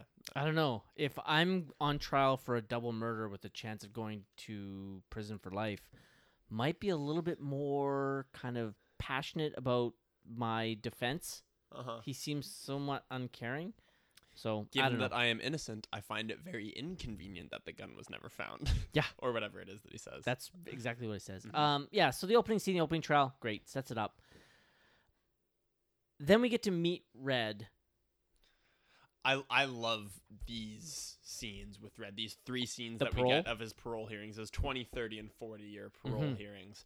And it's not only a great introduction, but a great way of showing Red's character arc and sort of framing these little moments in his life and what kind of person he is in each moment. 20 years into his sentence, he still doesn't really get it. he still doesn't know what these parole hearings are. Mm-hmm. He still really believes genuinely that this is the moment where you prove that you've grown as a person, and this is where you convince people that you just want to do some good for your community. And he's still a believer in this, and he doesn't really know that this is just a facade. Yep. This is just a game that gives a couple people a job, as he puts it later. Manny, your mic is not wanting to stay up by your mouth. Nope, might be time for a new mic stand. New boom stand? Yep. Yeah, I can hook you up. Sweet. Let's just say it right now. Freeman is magnificent. Yeah, best. Absolutely magnificent. I in this feel film. comfortable saying this. This is my favorite Morgan Freeman performance, certainly. Especially, I mean, we'll get there, but the final parole hearing is just a mic drop moment. Just a phenomenal scene. I'm just going through some of my favorite Freeman films, and having to pick number one would be hard. Again, following this up with 7. And do you remember what he did 2 years prior? Unforgiven. Yeah. Goes Unforgiven, Shawshank Redemption, 7. Yeah. Just 3 masterpieces all in a row. Yeah. Oh, fuck. This is where we get voiceover. Mm-hmm. We get some narration from Freeman. We hear those sweet tones. The dulcet tones of Morgan Freeman. He is just mesmerizing in his voiceover work, and this was the first time we got to see it, or I guess hear it. If I could do a Morgan Freeman impression, which I can't, unfortunately, but if I could, maybe the only thing I would ever say would be, the first time I laid eyes on Andy Dufresne, I didn't think much of him. That line, for some reason, is just stuck in my head. The Morgan Freeman, his performance in this movie, and in one of the other movies that would be up for my favorite Freeman performance, is I think an underseen gem as well. It's called Lean on Me. Don't know it. It's a true story of a high school principal, inner city high school principal who turns the school around. Mm-hmm. And it's a true story. His name's Joe Clark. It's a movie I highly recommend. Mm-hmm. I cry every time. 2 scenes, 3 scenes. Just remember the third. 3 times I will cry every time I've seen it. His character in Lean on Me and his character here, Morgan Freeman reminds me of my dad. They have a little bit similar facial features, but incredibly similar like patterns of speech. Thank you. Patterns of speech and hand movements when they talk, and body movements when they talk. I wish, like, if we were watching the film, I would be able to point out, I'm like, my dad does that. My dad does that. My dad does that. And is this your way of telling me that your dad is actually Morgan Freeman? I fucking wish. I know my dad's not listening to this at all, because I don't even know if my dad knows I do a podcast, because I don't even know if he knows what a podcast is. Maybe not. Probably not. Yeah. Don't get me wrong. I love my dad. But Morgan Freeman's my dad is pretty fucking awesome. It's pretty cool. Before we get to that quote that you would say if you had Morgan Freeman's voice, we get that I said there's 3 iconic shots in this movie. This is the first one.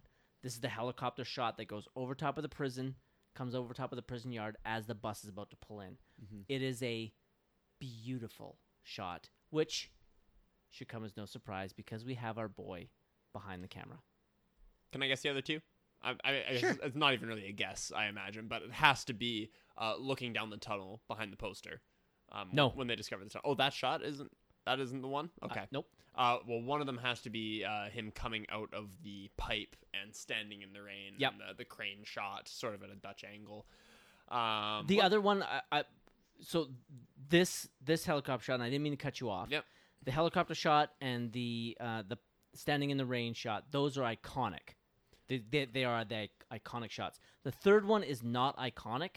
I just I've always thought, every time since I saw it in the theater, I've always thought that is a beautiful shot, and it's probably not quite what you're thinking. The tunnel shot where they rip the poster off, that's, I would say, just below iconic. It is a well-known shot.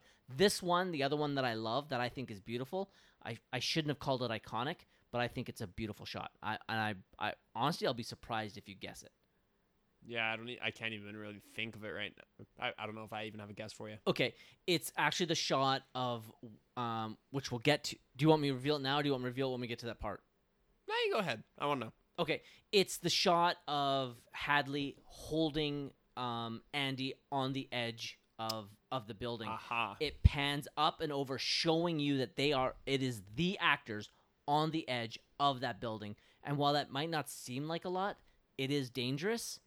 But I did learn there's CGI in that shot because they were harnessed and they had to erase the harnesses. So in case somebody tripped or sneezed or something, they didn't plummet to their death. Yeah, because you can see they're right on the edge of a fucking building. Mm-hmm. And it's a beautiful shot. It pans up and over and around them. I think it's an absolutely gorgeous shot. I've always loved that shot. Deacons. Little did I know it, that I didn't know who Deacons was back then. No? Well, I guess nobody outside the business really did. Yeah. We have that beautiful score from Newman. Just ringing in our ears as everything's going on. Oh, go ahead. No, I really didn't have anything. Oh, I thought you were just about to say something. No. I love this location. The production design on this film, absolutely spectacular. And this is also where we learn about going fishing. This is where we learn about the bet. Your quote is in this scene. We're also introduced to Captain Hadley, played by Clancy Brown. Absolutely amazing performance. And another great villain in this movie. And we're introduced to your one of your most hated people in film, apparently. The Warden. Yeah. Sam Norton, played by Bob Gunton. Fuck that guy. Yeah. Anything you want to touch on here? I'm not going into the first night yet. Oh, okay. I think that, like, where the captain is introduced, there's a quote that he has, but I'll wait until we go into the first night. As far as showing up, I should mention I was watching this movie with Emma, and she had never seen it before. It was her first watch. So, yeah. What? Yeah. So you're gonna have to pick her brain about it. Holy fuck. I won't reveal too many of her thoughts, but I will say in this scene where they're going fishing, it was revealed to me just how effective this scene is. When she turned to me, she's like, "What are they betting on?" I was like, "Just wait. It'll be revealed." But it's a really, you think they're going fishing. The writing is really reeling in the audience. It's really drawing you in, having them all give me this guy. Like, they're betting on these people, but it's not immediately clear what exactly they're betting on until I think it's over a Morgan Freeman voiceover during the first night. Yep. When he reveals what it is they're betting on. Yep. Okay, getting into the first night. This is where we find out that they're betting on who's going to cry first. Mm-hmm. That's sad and scary because I would probably be the first. Oh, I one to would. cry. It would if you and I both showed up to Shawshank on the same day. We would tie for last place. Yeah, first place. First place. Yeah, we would both. Okay. Yeah, we would both win. Yes. We would both cry instantly, basically. Yes. I'd be crying by the time I stepped off the bus. Yeah. Same. Yeah. Same. I might not have stopped crying since the guilty verdict. A quick thing. 2 notes. Because I don't think I have it in my trivia. The picture of Morgan Freeman in his parole folder. You see his picture right next to where they stamp it. Yep. That's Morgan Freeman's youngest son, Alfonso. Yeah, I think I read that. That's it looks remarkably similar. It looks just like him. Yeah, because when you first see it, you're like, wow, that's really good. Either really good casting or really good CGI. Yeah. And then in that scene where they're being let off the bus, I don't know if you've only seen the movie 4 times, so you might not remember it, but there is a black guy going, he's like, "Hey, fresh fish, fresh fish." Yep. That's Alfonso Freeman. Oh, it's the same guy? Yeah. Oh, that's funny. Yeah. So the first night, there is another shocking, beautiful shot in this film. And it's when the lights go out and all the cells are dark, and you can see maybe 1 foot in, and then all the prisoners walk towards the bars, and they all come right out of the darkness, right up the bars. Oh my God, it's a beautiful shot. Mm-hmm. I remember that shot in the theater. Oh God, I love this movie. This is where they start going fishing. I wish I had turned on the captions during this scene, because this time listening, you can hear, if you listen carefully, a lot of the background prisoners, like their replies to the main dialogue, are pretty funny. Mm-hmm. Like when Fat Ass is calling for your mother, he's like, I had your mother. She wasn't that good. Yeah. And there's a couple other ones in there that are pretty fucking mean and pretty fucking funny. Fat Ass's death, it's brutal. It really shows us what Captain Hadley's about. Mm-hmm. And one of the things I love that I never noticed, but I think I noticed subconsciously, and then when I was listening to the director's commentary, Darabont pointed it out. His shooting of Fat Ass's death is from far away, mm-hmm. and it's all in one frame. He wanted to not make this like an action scene, so there's no close-ups of Hadley's baton striking him in the head and the spit flying out of his mouth and the blood flying out of his mouth and the guy falling down in slow motion. There's none of that. It is shown brutally and honestly, and he said sadly his inspiration, I don't know if this will ring as much to you because of your age, but this meant a lot to me because this was big at the time. But the Rodney King videotape. Yeah, it's funny, even before you said it, that makes a ton of sense. Yeah. That makes a ton of sense. The example that comes to mind for me, and this is long after Shawshank, mm-hmm. but there's a scene in 12 Years a Slave where our main character, played by Chiwetel Ejiofor, I think I'm saying that right, he's being hung from a tree, and the camera just kind of lingers on him. Yep. I mean, there are some cuts in that scene, but it is a long, uninterrupted scene of just looking at this guy hanging from a tree. Yep. And it's very uncomfortable, and it's an effective technique to kind of not let the audience off the hook, to not let them look away, and just say, hey, look at this horrible, horrible thing that's happening. No frills, no explosions, no Michael Bay isms. Yeah. Just this bad thing that's happening that you kind of want to look away from. You can't. Here yep. it is. And that's sort of the idea I get from that scene, because you're right, it's just staring at this brutal beating. Yes. That being said, there is a line in this scene that makes me laugh. It's Captain Hadley. I'm not going to count to 3. I'm not even going to count to 1. You will shut the fuck up or I will sing you a lullaby. Clancy Brown is good in this movie. Next up, we have Red and Andy meeting for the first time. Mm-hmm. They're playing catch. Warms my heart. Mm-hmm. Gotta have a little bit of baseball in our movies. Right. In real life, they had to film this scene for 9 hours. So that means Morgan Freeman was throwing a ball for 9 hours. He was already pretty old at this point, I imagine. Probably. He was already probably in his 40s. Yeah, at least. Apparently, he didn't complain at all. Never said a word. But showed up on set the next day with his arm in a sling. Which makes perfect sense to anybody who has ever thrown a baseball to an extended period of time. Yeah.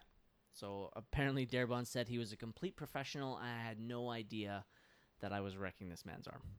Because Morgan Freeman never complained. And I would have piped up. This scene, much like you said earlier on, as you were watching this movie, you were finding yourself having a hard time taking notes. This scene in particular, I don't know why. It happens every time I watch this movie. I start voicing the dialogue along with the characters. Mm. I start saying exactly what they're going to say. I'm playing both parts. I did it for almost the entirety of the scene, and I was like, you need to shut the fuck up and start writing shit down. Yeah.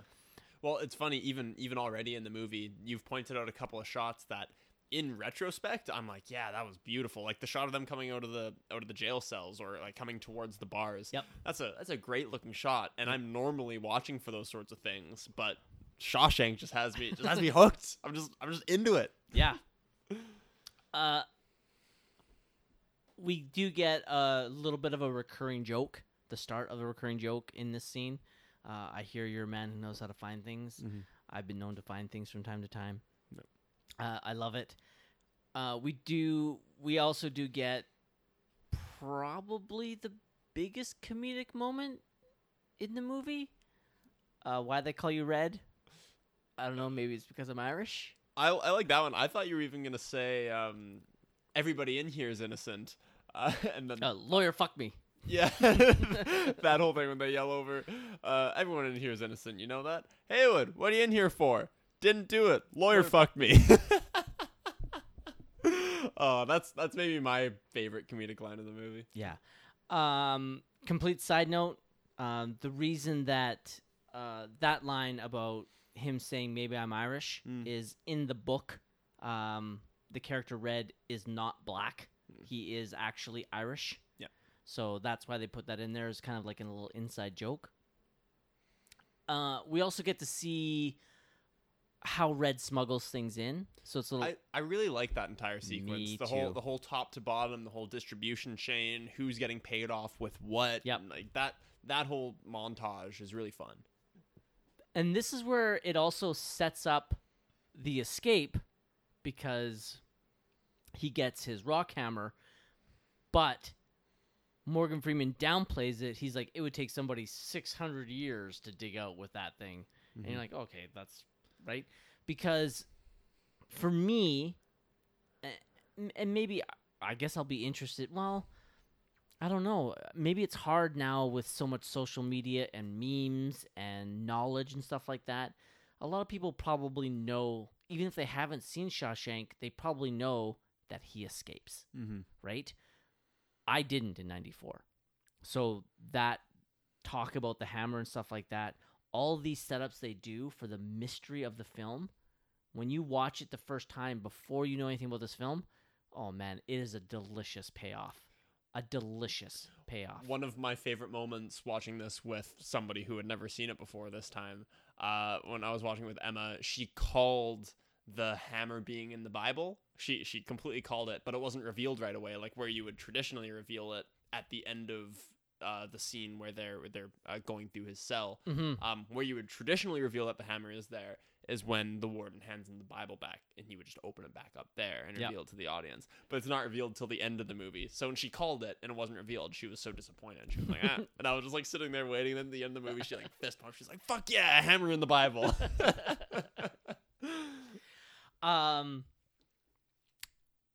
Next up, I have this section called Rape, Routine, and Roofing. Yeah, that's it. That's a dark but very succinct section name. We are introduced to the sisters and to, importantly, one of the other antagonists in the film, Boggs. Who, again, having only seen this movie a couple of times, I forgot just how little Boggs is actually in the movie. He's out of the movie very, very quickly. Very quickly. Yeah. In my head, he's in it a lot more, probably because the things that he does stand out quite clearly. Is this, let's be honest, this is literally every guy's nightmare about prison. Is rape. It's rape. Yeah. Right? Yeah, it is. In all honesty, I truly believe this is the biggest fear every guy has about going to jail is rape. I don't think, very rarely has any guy ever been, when you're talking about going to jail, has anybody ever said, like, oh, it would really suck to be stuck in that cell for 23 hours a day?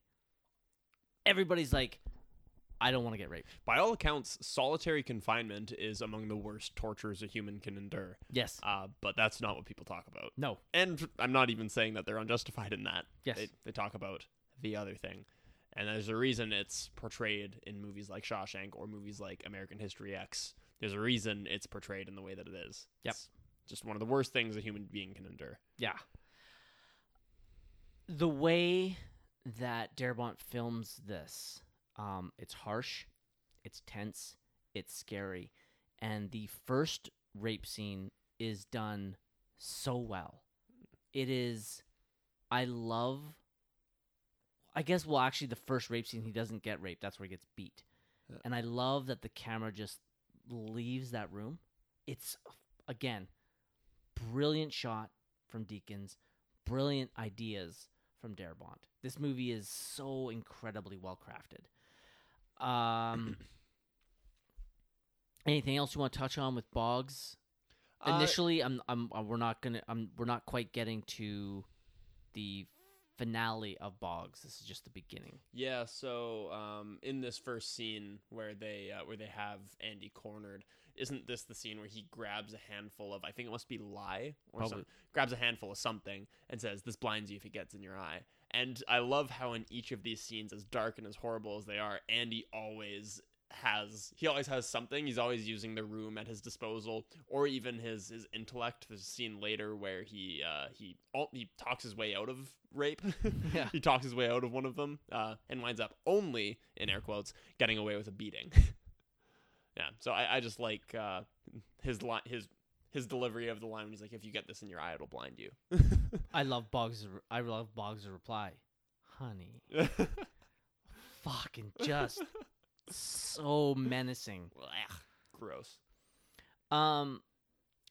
Red, the routine is, this is where they talk about, and this is, I guess, one line that's kind of a little, I don't know quite how to put it, but Red says in voiceover, "I think these first 2 years were the worst for Andy."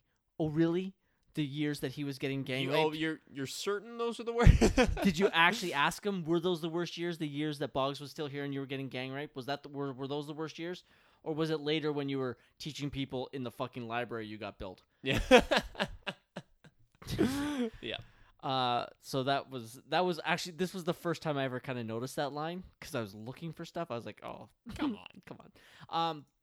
But then we get into the roofing part, and I love the playfulness that these characters have with one another. They can really show that these guys have been friends for a long time in there. Red getting them the roofing job. I love when they're quote unquote pulling the names. Red has bribed his way into getting it. The voiceover is so perfect. Wouldn't you know it? Me and a couple guys I know get selected, and then they show the shot of Haywood, hands in his pockets, just rocking back and forth, just so happy. The editing is the king of this scene. Yes. Because the voiceover in and of itself is relatively innocuous, but the combination of that with the shots of their gang and the guards and the bribery and the shenanigans that's going on under the surface, that combined with the voiceover makes for a really good comedic moment. Mm-hmm. Then we get up onto the roof scene, which, in honesty, it's in my contention for best scene of the film. It is fucking tense, and I think part of what makes it so tense is that we've set up our antagonist very well. We've set up the guard, and just before Andy goes up and talks to him, we get an awesome reaction from Morgan Freeman, because Andy just sort of glances over his shoulder at, what's the guard's name again? Captain Hadley. Yeah, he glances over at Hadley and sort of faces his body towards him like he's gonna go walk over to him, and Red looks up at him and is like, "Andy, are you nuts?" You know, he just has this awesome reaction. He's like, "Keep tarring the roof. Like, what are you doing? You're gonna get killed." And then he starts walking over to him, and all the guys are like, "Fuck, what do we do? Yeah. This guy is about to get thrown off this fucking roof." And it's even better because Hadley's like, "Looks like one of our boys is about to have an accident." And then we get that, and this is exactly where we get that shot that I personally love. It's Hadley about to throw Andy off the roof, and Andy is telling him he knows a way that Hadley can keep this money that he's gotten from his brother's will. This can be chalked up to Andy's, I don't know what you would call it, his asocial nature, or his slightly his awkwardness, his shyness, his lack of conversational ability, whatever you want to call it. There is a better way to begin this conversation than do you trust your wife? Yeah. To the guy who is a notorious hothead, and on night number 1, you watched him beat an innocent man to death. Well, a convict, but somebody. But you know what I'm saying. A man who did not deserve to be beaten to death. No. So you've already watched that happen, and then you walk up to him when you're super not supposed to and say, do you trust your wife? Why not lead with, I have a way you can keep all your money? Yeah. Lead with that. Yes. That's very crucial. Yeah. But then I don't get that cool shot that I like. Exactly. Yeah. So it's fine. This might be one of Robin's best scenes in the film, especially the moment when they are relaxing and enjoying the beer. Him just sitting there with that absolutely content and happy with life grin as he's sitting there, not even drinking beer himself, but enjoying the fruits of his labor. Mm-hmm. He has made these friends. He has rewarded them for their friendship, and he has had a little slice of a normal life. Because still at this time, we actually still don't truly know that he is innocent. Mm-hmm. And it's a great moment, and it's one of Robin's best scenes in the film, in my opinion. Yeah, this scene just fills me with the warm and fuzzies. The entire movie is just a roller coaster of emotion, really. It hits the highs and it hits the lows. But man, what a high this is. This is the first hopeful moment in the movie that I get. I think it's right at sunset in my head. Yep. And it just looks beautiful. Oh, and, shocker. Yeah, and the moment that, I think the character's name is Hayward. Haywood, excuse me. The moment where Haywood walks over and offers him a beer and he says, no thanks, I don't drink. Just that is such a good character moment where this guy he could have asked for anything in the world in that moment. He's saving this guard $35,000 and he could have asked for any kind of preferential treatment and all he asked for was beers and he doesn't even drink. That's something about that just hits me right in the stomach. This is right in the gut. Awesome. Next up I have... Well, I named it this part, but it doesn't really... I put it in here for you. This is Chess and Rita Hayworth. Mm-hmm. I thought you would like the chess.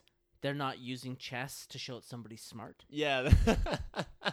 Yeah, they're using it for a completely different purpose. I do like that there's a conversation about checkers. Yeah. And they say, chess, now that's a king's game. I gave a little fist pump. Like, yeah, damn right, king's game. And a complete fucking mystery. Yeah, and a complete fucking mystery. This is where we get the setup for the poster. And here is, speaking of editing, which, if I'm not mistaken, this was nominated for Best Film Editing, was it not? It's nominated for a lot of things. So yeah, Best Film Editing. Okay. This is where an incredibly fantastic editing choice was made.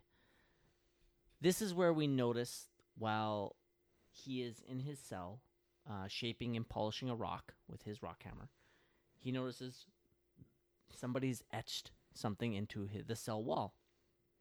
So he decides to use his rock hammer to do the same. And it shows him just starting and then cuts away. And this editing decision right here, because we see later on in the same shot, as he's carving, a chunk of the wall comes out. And he realizes, I can tunnel out of here if I want. If that had been left in that moment, we know where everything is going for the rest of this film. And again, this is crucial for people that don't know anything about this movie, or for me, who saw it back in 1994, before there was an internet, before there was anything else. So not knowing that he was escaping was a huge part of this film. And I love that choice. So when he asks for Rita Hayworth while they're watching the movie Gilda, it's great. But I don't know how. He doesn't ask for a poster. He just asks for Rita Hayworth. And then this gets the poster, which, again, all sets up the escape, which, again, we don't know anything about. I love that about this film. You talked a little bit about how one potential reason for this movie's lack of success at the box office was its title. I'm sure you know, but for those who don't, the title of the short story that it's based off of is actually Rita Hayworth and Shawshank Redemption, which is an even worse title somehow for a movie. I saw, I'm sure you know this as well, I saw that a bunch of agents had contacted Frank Darabont in the lead up to the movie when they were casting, trying to get the actress they were representing in the movie, because she would be perfect for the role of Rita Hayworth, and they loved the way she was written in the movie. Yes. In spite of her not being in the movie, Yes. not being a character in the movie. Yeah. But yeah, this whole thing with Rita Hayworth, I've never really understood how they were on the same page with this. If you know what I don't like. Tim Robbins goes up to Morgan Freeman and just asks for Rita Hayworth, and maybe you can explain this to me. Is there a mutual understanding that he just means a poster, or did Morgan Freeman just? I don't know how they reached the same page with this, because if somebody asks you for a person, my first, I don't know, would you give them a photo? Would you give them a poster? My understanding is that because he got a poster, and because we see later on that the prisoners, or maybe it's just Andy has a lot of other pictures posted up, other posters as well. But if you can see in his cell as well, he has numerous other pictures posted all over his wall. So I think him going up there, this would lead me to believe that other cellmates have posters in their respective cells as well. And so asking for Rita Hayworth is just implied that I want the poster of her. I see. I have another sort of gripe about the posters, but we can get to that in a later scene because it's relevant. My gripe is a decision that is made later that kind of relates back to the posters, but I'll get to that in a bit. Okay. The last part of this is, well, there's two parts. Boggs' attack on Andy in the projecting room. And this is where you mentioned earlier he uses his intelligence to get out of being raped, and instead is beaten within an inch of his life. Yeah. Winner. Yeah. Score. Yeah. I'll be honest right now, I don't know which one I'd rather have. I don't know. I'm probably pretty sure that while they're raping him, they're probably not making sweet love. It's probably pretty violent as well. Yeah, I'm gonna imagine so. So probably. Well, what gave that away? Was it that Boggs told him that he likes it when he fights back? Yeah, I would guess so. But it's again, it's another tough scene. But then we get a little moment where we actually cheer for Captain Hadley. Yeah, because he beats up a rapist. Yeah. Surprisingly good guy, Captain Hadley. Again, who would have thought? Brilliantly shot scene. Use of shadows. It's literally in an open cell, and there's a beautiful shadow that we actually don't see Hadley for half a second until Boggs turns on the light, and then Hadley appears right there. And then the shot from outside the cell where Boggs is trying to escape and plead for his life. Back in. Yeah, and he's dragged back in like horror movie style. Yeah. It is awesome. That whole scene is it's shot really well, it's edited really well, and acted very well. Shocker. Next, the warden comes to Andy. This is where he comes into the scene, or comes into his cell, the Bible, which Emma has called her shot. Good for her. Yep. Congratulations. I remember at the time when I saw it in the movie theater, this was not even in my mind at all. Yeah. How about the salvation lies within? Their whole back and forth about quoting Bible verses to each other. I think Andy quotes a verse to him about the master of the house coming in and intruding on his space. Yep. And then who is it that says salvation lies within? Is it the warden? It's the warden. Yeah, he says salvation lies within. Yeah, just fantastic. I'm always impressed by people who can quote the Bible and its reference. Like, don't get me wrong. Like, I can quote movies. But to do it at this level, I would have to be able to quote the movie and the fucking time frame that it was quoted in. Yeah. I can quote a couple books I've read. I can maybe throw out a couple quotes. Maybe more importantly, I could probably quote a couple comic books I've read. But I wouldn't be able to tell you what issue it was from or the page number. That is literally what they're saying. Yeah, but just to recontextualize it, it is one book. Or I guess depending on who you ask, it's like 60 books in one. But you know what I'm saying? It's one work. So it would be more like... I mean, let's take Back to the Future for an example. I'm sure you could probably give an approximate timestamp for if I gave you a couple quotes from Back to the Future. You might not be able to say it exactly, but you could tell me which act a particular quote was in. Like if I said when this baby gets up to 88 miles per hour, you're about to see some serious shit. If I just said that to you without context, you could tell me that's from the first act of Back to the Future, right? How many chapters are in the Bible? I'm going to say, I think it's like 66? 65? Something like that. That's awesome that you know that. What is it, 66? Let's see. Quick math. 1,129. Oh, well, are we talking books or are we talking... There are 929 chapters in the Old Testament. There are 260 chapters in the New Testament. This gives a total of 1,189 chapters. On average, 18 per book. Okay, so then how many books? Because that's sort of what I was contextualizing. I don't know. But, like, there's... What are the 73 books in the Bible? Is that what we're looking at? I just Googled how many books in the Bible, and it came up with 66. Okay. So there's 66 books. Mm-hmm. But you're talking, like, they talk about, like, Mark chapter 1, verse 2. Like, fuck that. I'm sorry. That's literally telling you what fucking line is in that that's from in the Bible. I can't do that. I could maybe do literally two of those. But again, I was not raised religiously. I could do, in the beginning, God created heaven and the earth. That's Genesis 1, verse 1. Okay. And then that's like the first line in the entire Bible. And then there's John 3:16, and God so loved the world that he gave his only son. I think that's what that is, how that goes. Those are the only two I can do, because John 3:16 is the one that's like on every bumper sticker ever made and stuff like that. Yeah, so you know that because of like bumper stickers and stuff like that, not because you've read the Bible. Have you ever read the Bible? No, I own a Bible. I don't with the intention of having read it, but it's the King James, and the King James is the one that's especially a snooze. That's the one that's in like Old English, was written in like the 1600s. I'm sure if I got like a new I don't even know what the new versions are called. It might just be called, I don't know, new version or something like that. But I've read parts of the Bible.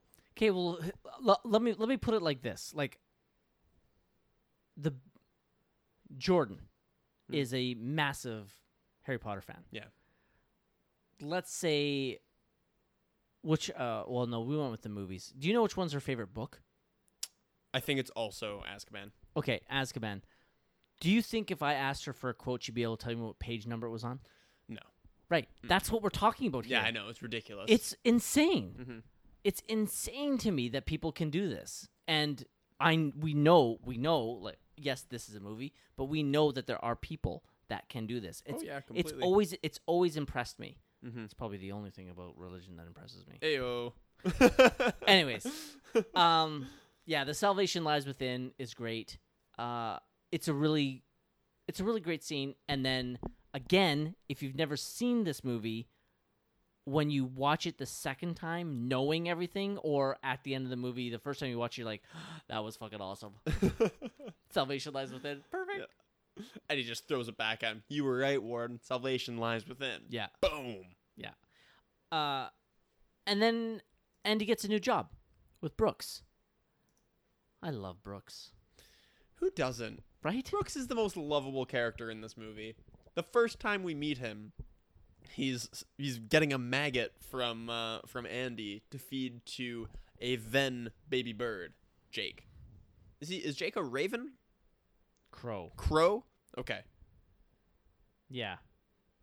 Couldn't really tell. That scene, I have a note about it. You want to hear about it? Yeah, sure. Okay. The American Humane Society monitored the filming of the scenes involving Brooks Crow. This is awesome.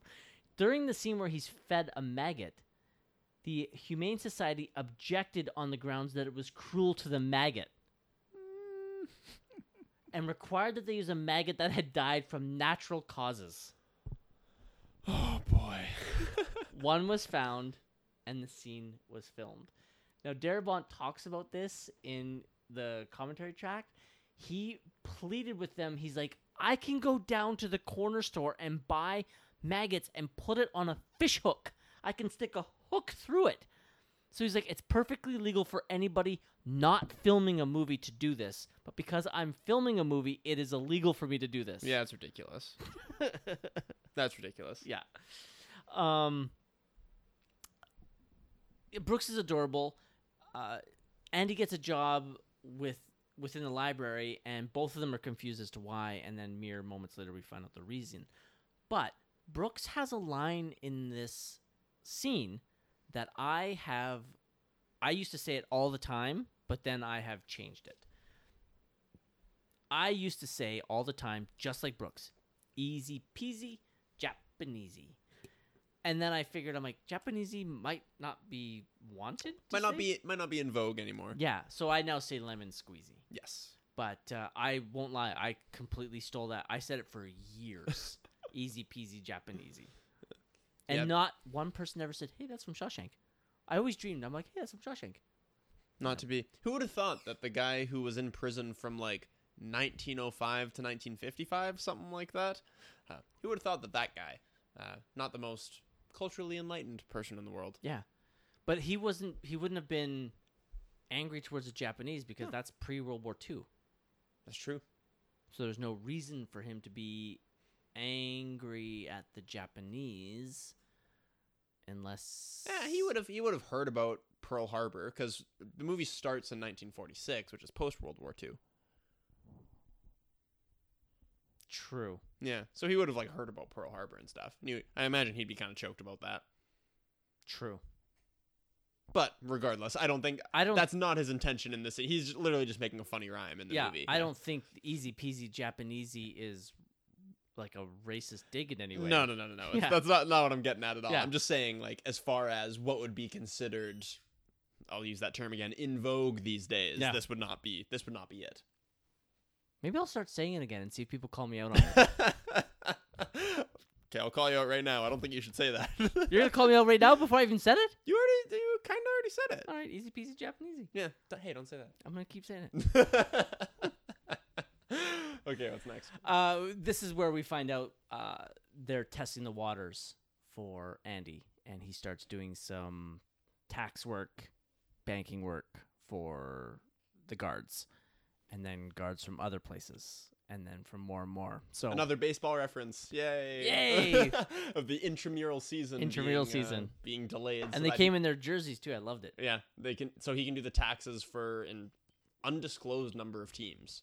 Yes. Assuming this is proper MLB roster size, and assuming I'll assume this league has at least 4 teams, so that you can play against multiple different teams and have a proper playoff structure if you wish. That means he is doing the taxes for at least 100 people, minimum 100 people. Yep. Every tax season. Yep. It's pretty good, and probably a little closer to 200, I would imagine. I would say so. Yeah. Free of charge. Free of charge. Free of charge. Next up, we have Brooks gets out. Brooks is released. He's super not happy about it. Super not happy about it. Willing to murder a friend. Sorry, I'm laughing at Manny right now. He's getting frustrated at his microphone. This is as tight as it goes. It's not going to go any tighter. Yeah, well, you might have to turn it into a handheld at some point. Brutal. I don't even think I have my other stand. Yeah, maybe not. Whatever. Anyway, Brooks gets out, and the Brooks was here sequence. That is right here, right? Like that's like immediately after. Yep, this whole here. The Brooks was here sequence doesn't bring me to tears, but gets me in the throat a little bit. It's a hard sequence to watch, and I don't know how. I don't know anybody really who defends the American prison system, but I know they exist, and I don't know how you can watch this and be like, this is what rehabilitation looks like. This is what this system is supposed to be. Releasing somebody after the world has passed them by, with no skills to develop, releasing them when they're, air quotes, no longer a danger to society, and just letting them fucking rot. This is what's supposed to happen. This is great. Yeah. I don't know how you can watch this and feel that. We get a great little monologue, I guess, / dialogue about being institutionalized. Mm-hmm.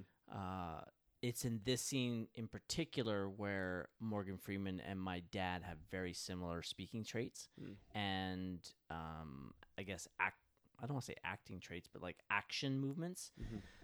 there is it's when he's talking about being institutionalized, and I can't remember the guy's name, but he's sitting behind him, and Morgan Freeman turns and does like this double kind of head nod as he's trying to emphasize something. My dad does that all the time. Oh yeah. Every time I see him, I'm like, Morgan Freeman. Dad. Yeah, Brooks's letter, as he does the voiceover for his own letter as the guys are reading it. It's played out so well, and then the suicide. I remember not really seeing that coming right away, and then as soon as he stands still on that table for a second, I'm like, oh, no! And then he starts doing the rocking. It's so well shot and so perfectly done. This is a fantastic scene that's still not much fun to sit through. No, this is one of, I think I feel comfortable saying this, it's one of the most impactful scenes in a movie on me. It gets me in the feelings directly every time. It affects me deeply. It makes me sad that this is what people go through, what institutionalized people go through. It makes me sad for Brooks. It makes me sad for Jake, who was just his friendly little bird friend, and he's out doing his own thing, and he doesn't even know that Brooks is dead, and it makes me sad. And actually, his friends don't even know that he's dead, because he doesn't mention it in his letter, right? All he says is that he's not going to stay at the halfway house. Yep. He doesn't mention that he's going to kill himself. And he says, I don't imagine they'll make much of a fuss. Brooks is just the sweetest old man. He's the sweetest old man. And this fate is just terrible for him, and it makes me sad. It's in lesser hands that they would have had Jake show up at that park. Yeah. With the pigeons. And Brooks says that. He's like, sometimes I keep thinking Jake will show up, but he never does. Mm-hmm. I love that he didn't, because in a schmaltzy movie, they would have given that moment for Brooks and Jake. Well, and this scene is about him going into a world that he doesn't recognize. Mm-hmm. So having any semblance of a world that he does, like having Jake show up, for instance, would be a massive misstep. Yep. In my opinion, just be a massive misstep. It would completely undercut the purpose of the scene. So it's really good. And there's, for some reason, this line in this scene always gets me. Or I don't even really say it gets me, but it's a nice little line. It's him saying, "The world went and got itself in a damn big hurry," or something to that effect. Yep. The world went and got itself in a damn big hurry. And that just encapsulates the progress of the world so well for some reason. I mean, we've felt that even certainly since 1994 when Shawshank came out. We've felt that in the last 25 years. The world has definitely gone and gotten itself in a big damn hurry. Mm-hmm. And I can only imagine being locked up for 50 years and seeing cars everywhere for the first time. There was an interview I saw of a convict who had been released after 40 years in jail, being released in, I think it was like 2015, 2016, and he talked about how strange it was. Like, he couldn't figure out why everybody had these things in their ears walking around downtown. He said he thought everybody had turned into secret agents or something, and everybody was looking down at the ground, and he couldn't figure out why. And it's just he had been transported into a different world. Yeah. Yeah, I can only imagine what that sort of transformation would be like. Ugh, amazing. Yeah. Next up, the book and the records arrive. We have the opera scene. One of the best parts of the movie. I agree. However, this is what I wanted to talk about earlier when I said there's something with the posters. Knowing now that Andy has been digging this tunnel for X amount of years, this opera move is a risky maneuver, because if the guards decide to go in there and tear your shit down as a punishment, like, oh, you're gonna make us look like idiots, guess who doesn't get posters anymore, guess who doesn't get chess pieces anymore, guess who doesn't get all this, oh, what's this behind Rita Hayworth? It's a fucking tunnel. How about we beat you to death? Yeah, I have that exact note. My exact note is huge risk considering his jail cell and the poster. Yeah, I agree wholeheartedly. But the scene itself is majestic. Mm-hmm. It is, again, this is actually, I actually kind of forgot this because I guess I kind of take it for granted, but this is another one of the iconic shots in the movie. Feet up on the desk? Nope. It's out in the yard and all the prisoners looking up at the speaker in the yard. It's sweeping, the camera slowly moves up. You see all the prisoners looking up at the speaker, and then the shot ends on the speaker. It's a beautiful shot. one of the things I like about that shot and this scene in general is that nobody really rejoices. Nobody is like overly excited. Everyone just pauses and listens for a moment. They just want to kind of savor it. They don't need elation. We don't need that. They just want a moment. They just want a moment of peace. It's a moment of peace, and in my opinion, I always felt that they're getting a taste of freedom. This scene, every time I watch it, almost makes me cry, but it never has. It's just so beautiful. And I can tell you right now, in the theater, when I saw this in it would have been probably January of 95, this hit me hard. Didn't make me cry, but I was just like, I think it's here where I realized I was watching something special.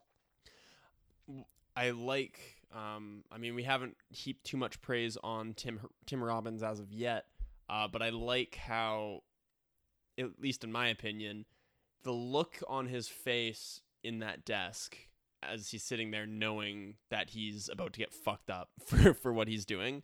The look on his face is very similar to the look on his face during the scene we've already seen with the beers on the roof. He has that same look of contentment on his face. Like he's just doing something nice for his people. He's giving them a taste of freedom. Like you said, he's giving them a little taste of hope even. And that's worth it to him. Just that little moment of beauty in this fucked up place is worth it to him. And even as Hadley's knocking on the window and telling him that he's gonna mess him up. You're mine now, Dufresne. Yeah. He's still cracking a smile. The smile does not fade from his face. He doesn't have a moment of regret. He's fully accepting his fate in that moment, and he just wants it. He just wants the moment for him and his friends. I love it. After he gets out of his stint in the hole, they have a scene in the mess hall, and this is the first talk of hope, and which is the major theme of this whole film. Hope is a dangerous thing. It is. That's what Red says, I think, in this scene. Yeah. Absolutely fantastic scene. And then we also get the harmonica as well as a parole rejection gift for a year. This would be year 30. Yeah. Parole rejection gift. And I like the way they talk about these parole hearings as well. Like somebody even says, I think it's after Red's 20-year parole hearing. I think it's Haywood who says, I'm up for rejection next week. No, it's not Haywood, it's one of the other two guys. Yeah, but one of the other inmates says, I'm up for rejection next week. Just sort of an in-joke, like nobody gets their parole. Yep. We get the new library. He has continued to get more funds, and they finally just give in. This is the point. This is now a decade into Andy's sentence. We are now 3 decades into Red's sentence. Andy's basically, I feel here with the building of the library, Andy has now accepted his life in the prison. He wants to improve the quality of life inside the prison, and now he wants to actively help others. I think what he did with the opera and the music ignited something in him, that feeling of hope. And I think he wants to pass those feelings of hope along. So the building of the Brooke Hadlin Memorial Library and the helping others get their GED and in continuing their education allows Andy to have a semblance of some sort of life. And it's beautiful. The shot of the sign that says, is it Brooke Hadlin? Brooke Hadlin. Brooke Hadlin Memorial Library. Ugh. Just, it's not even mentioned. It's not. I don't think there's even a voiceover word about it. Nope. You see Red making the sign, and then you see the sign up. Awesome. Beautiful. So cute. Yeah.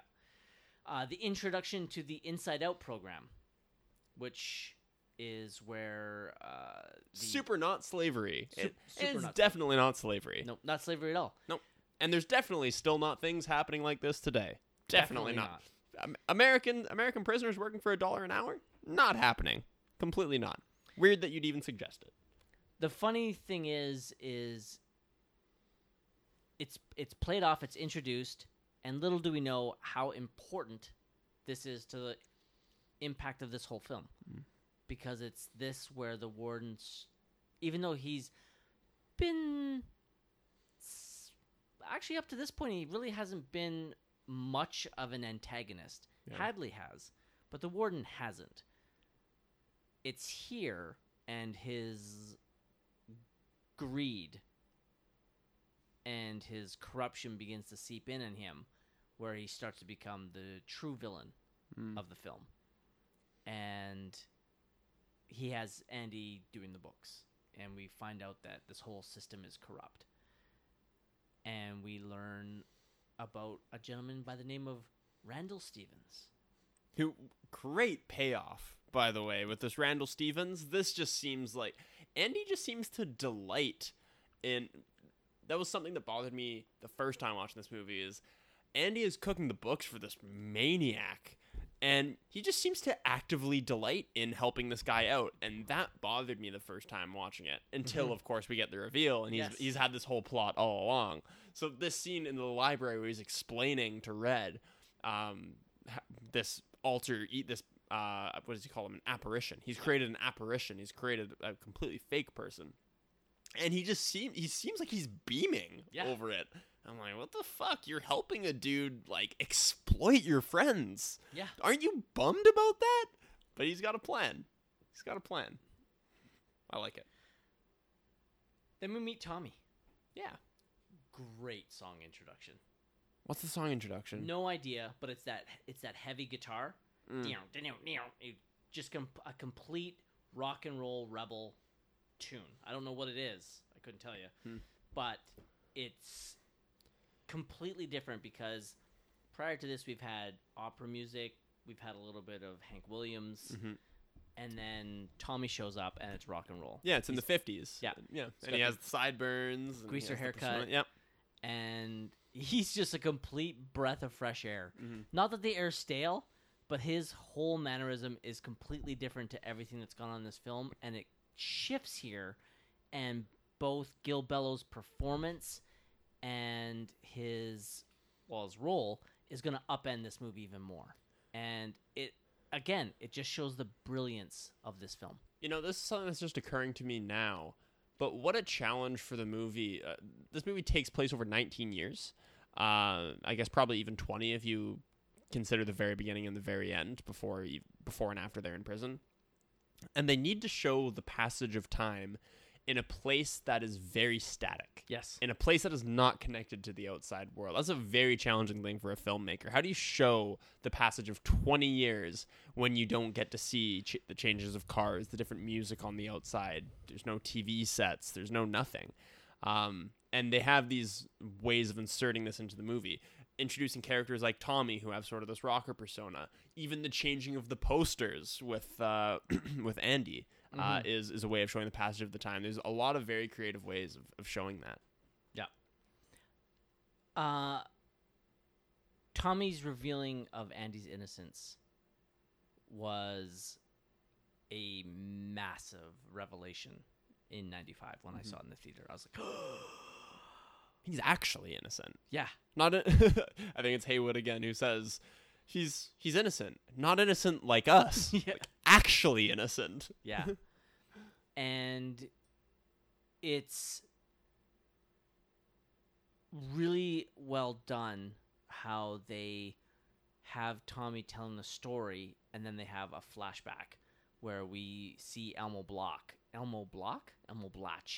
Blatch. Blatch. I think it's Blatch. Elmo Blatch. Elmo Blatch. The Elmo Blatch flashback adds to the impact of the scene.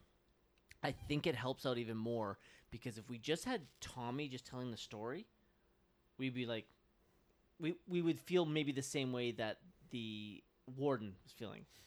Tommy has feelings for Andy and wants to impress him. Mm-hmm. But because we get the flashback of Elmo saying this, it hits home even more. Again, brilliant filmmaking. Yeah. Elmo Blatch flashback. Try saying that 10 times fast. Here's one of my other nitpicks about the movie. Andy goes and tells the warden.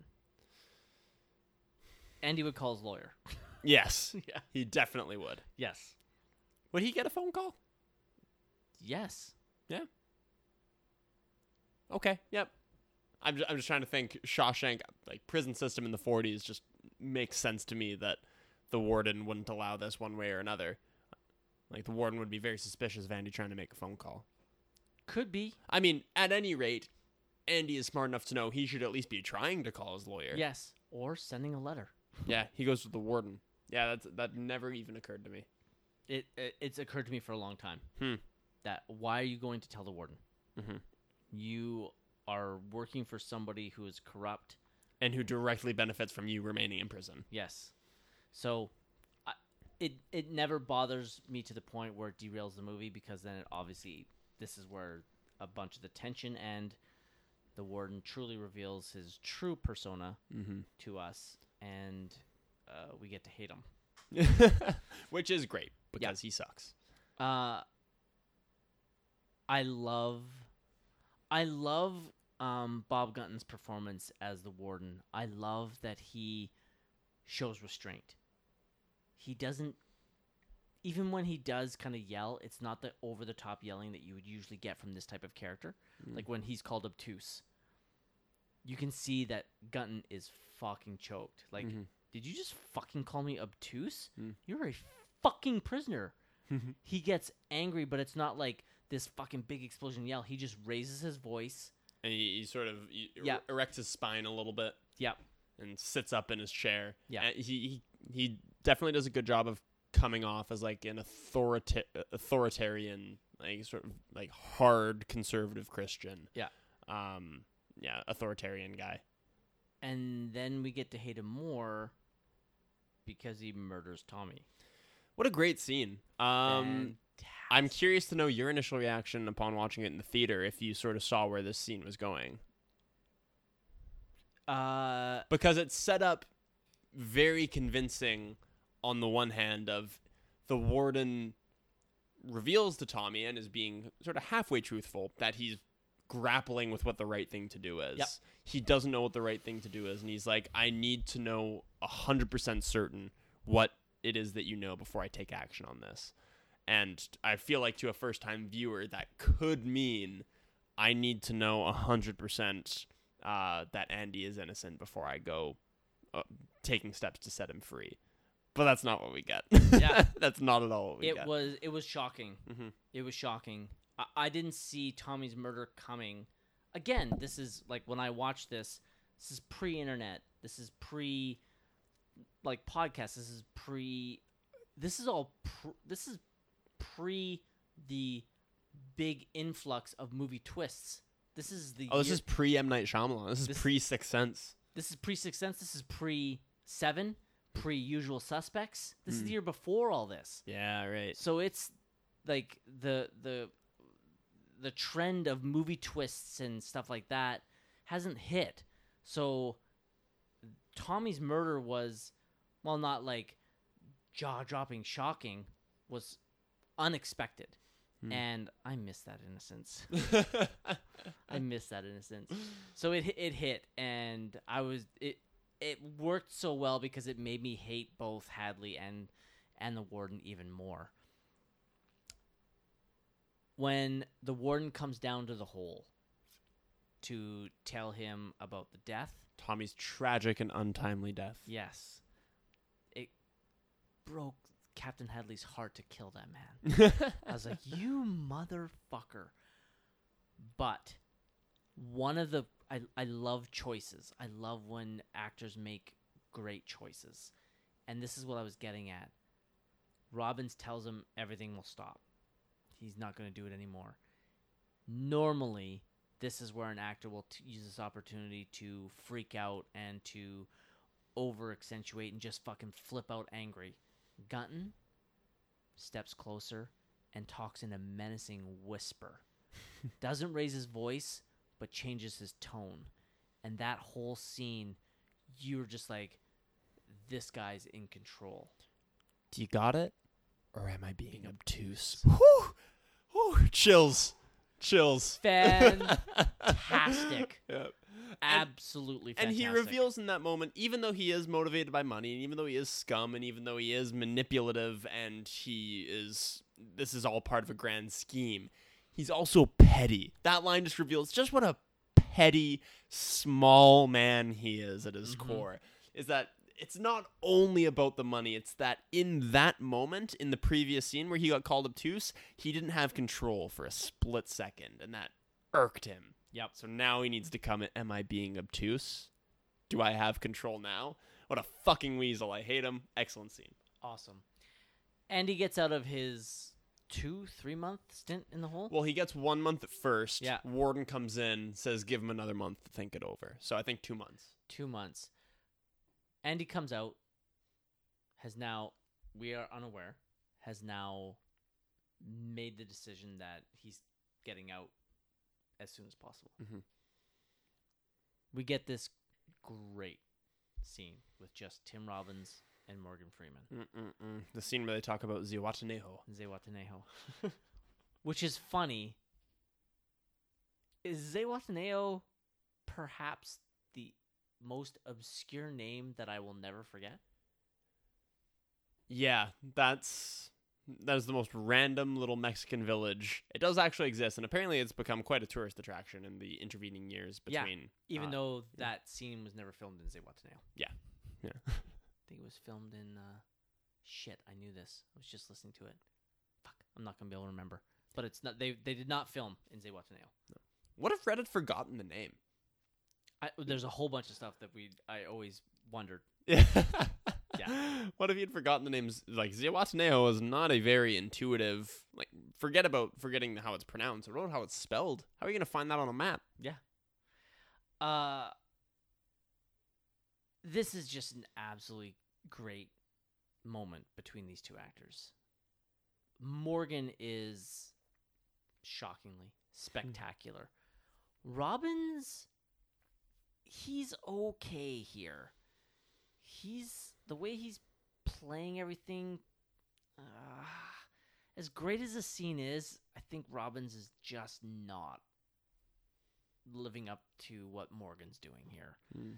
So it's always bothered me the way he's acting after coming out of the hole. I understand that he's supposed to be broken and probably completely fucked up mentally, but I've never been a fan of Robbins in this scene.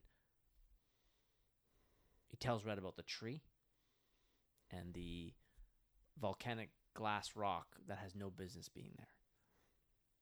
And you can see Morgan's just like, why are you telling me this? Yeah, like, what the fuck? And then the pieces start to line up. And again, in 94, we're all thinking, we have no idea that this movie is about hope. Because we've seen Brooks commit suicide. We've seen Hadley murder a quote-unquote innocent man. We've seen Hadley and the warden gun down somebody that did not deserve to die. This movie is bleak. And so everything they're setting up here is that Andy's about to go do the deed. Yes. And this movie in no way, shape, or form has given you any clues whatsoever that we're going to have a happy ending. And I loved this build-up. And the next morning, that guard comes and they have the shot where it looks like he's looking up at probably a hanging body. And you're just like, holy fuck. But then you realize that he's escaped. And you're like, what? What is the first clue that he's escaped? Is it the warden opening the shoes, opening up the shoebox? Yeah, and the shoes have been switched. And then the alarm goes off. Yeah, and then you're like, oh, he's not dead. Yeah, he's escaped. Yes. Yeah. And then we get that, as you rightfully said, the iconic shot from. Well, I love the warden getting upset in the cell, and everybody's like, "Where the fuck is he? How did he just disappear through however many inches of solid concrete? Yeah, how did this happen?" And I think he's when he's talking to Raquel Welch. What about you, fuzzy britches? I love that he's throwing the rock sculptures. Everyone's ducking, and then he throws one at the poster, and you don't get the intended sound that you think. You hear a rip and a ding, ding, ding, ding, ding. Yeah. And then you get that very, you're rightfully to call it iconic, is from inside the whole shot. That has always been, after the iconic shot from the movie, the pan up of him standing in the water in the rain. After that, I always think of this shot from the tunnel of, it's sort of I guess it would be a dolly, not a zoom out. It would be a dolly out of them looking down the tunnel. It's a fucking awesome shot. It's fantastic. Then we get the escape flashback. So fun and so brilliantly done. Him hammering the pipe with the lightning so that it's not making so the sound is drowned out. Yeah. Awesome. What happened if it didn't rain that night? Well, he could have bided his time, I guess. He didn't specifically say that he was going to kill himself that night, did he? No. But he did switch the shoes. Yeah. And put the Bible in the safe. Mm-hmm. So it was he was keeping an eye on the forecast. For sure. So yeah, again, minor quibble. I mean, he still could have escaped. It's just, would have been a lot riskier. Crawling through that sewer pipe. Man, of all the things in this movie that you and I have already said we wouldn't be able to endure, the crawl to freedom through, they say 5 football fields of shit. 500 yards. Yeah, I don't know. I don't know if I could do it. Yeah, I don't know if I could do that. Also, how much airflow is going through there? Yeah, you're thinking suffocation? Yeah, like him getting maybe 200 yards and then passing out.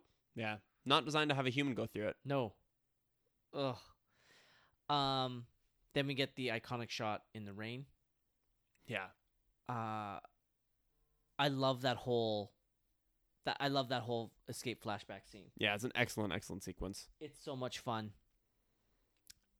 And I can only imagine how good, for a variety of reasons, crawling out of that drain pipe and into the water and getting rinsed of everything. I mean, there's symbolism out the wazoo in this scene, but even just the literal sense of being rinsed of everything, all that sewage that you've just climbed through, like that's just such a euphoric and there's a word, it begins with a C. I can't remember it.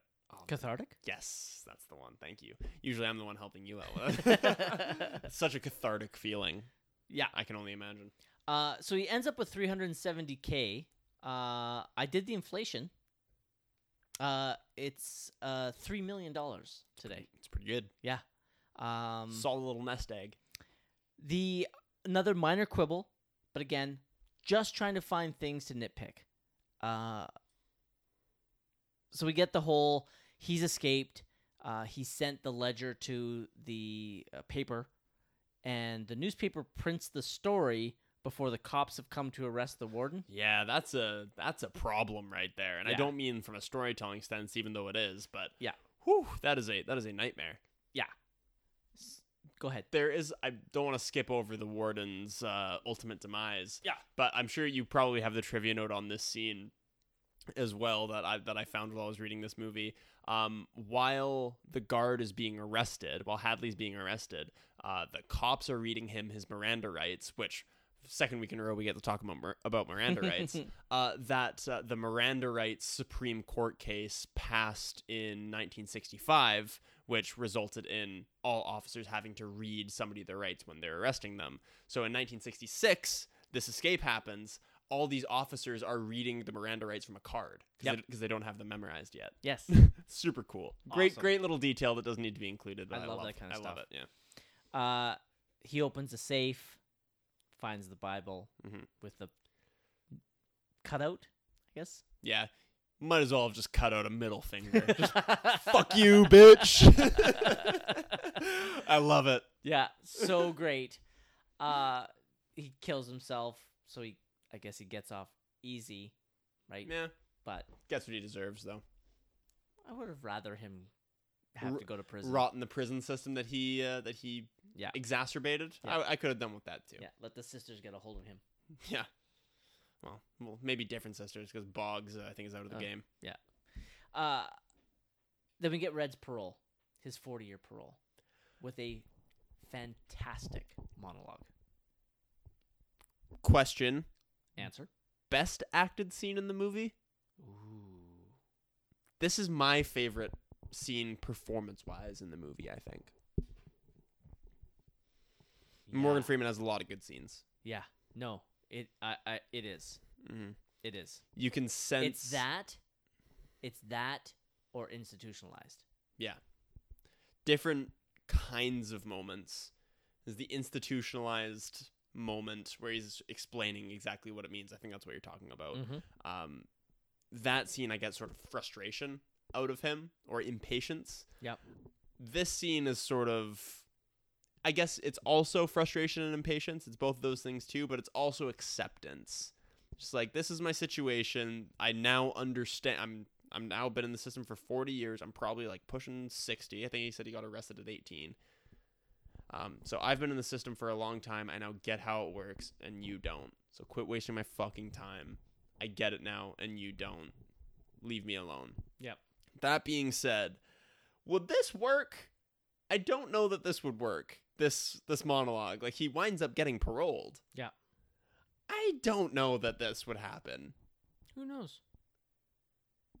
Who knows? Like, we don't know exactly everything they're looking for. Yeah. In a parole, like, are they looking for a rehabilitation? Is this person no longer going to be a threat? Mm-hmm. And I think they see right now, he talks about in this monologue how he wishes he could go back and tell that young man the mistake he's going to be. So they've now seen that Red has fully realized the mistakes he's made. Mm-hmm. He's not handing them the bullshit answers he was the previous two parole hearings. Yeah. So I think they realize that this man has realized the true nature of the evil that he has done and is now a better person after all this time. Yeah, because I guess a part of that job, regardless of the exact person performing that duty, that job, a big part of it would be seeing through that bullshit, seeing through that facade. Has this person changed? Can we say that for 100% sure? And the first two times he does it, he's reading off a script. And yeah. I don't mean Morgan Freeman is reading a script. I mean Red is just like, he's rehearsed this. He knows verbatim what it is he's gonna say. He's trying too hard to prove that he's a changed man. And then the third time, he says, I've changed, but like, I don't know how to convince you guys of it, so just fuck off and leave me be. Pretty much, yeah. He gets paroled. Mm-hmm. And he's trying to adjust to life on the outside, much like Brooks. Mm-hmm. He gets the Brooks Hadland suite. He gets the Brooks Hadland job. The voiceover work here is superb. Absolutely superb. I wonder how well this movie could have been without voiceover. I don't think it would carry the same weight it does. Not at all. Then he decides the same thing Brooks does, except he's going to deal with it in a much more productive way. I love the line he says, I'm only going to be the second time I've broken the law in my life, and it's a parole violation. So he heads up to Buxton to go find this thing to fulfill his promise to Andy. And he searches around and he finds it. And I love the acting he get here. His excitement when he finally finds the tree. His nervousness as he looks around, finally finds the rock that he's looking for. And then his actual look of shock when he finds the tin. And I love the subtle acting he does as he's looking around. Yeah. I love that he does it twice. I think it's a brilliant little piece of character. Mm-hmm. And then we get the letter. And I remember in the theater being filled with joy. Filled with joy. Andy is alive and he's left the trail. Yeah. Then Red's trip, jumps on the bus.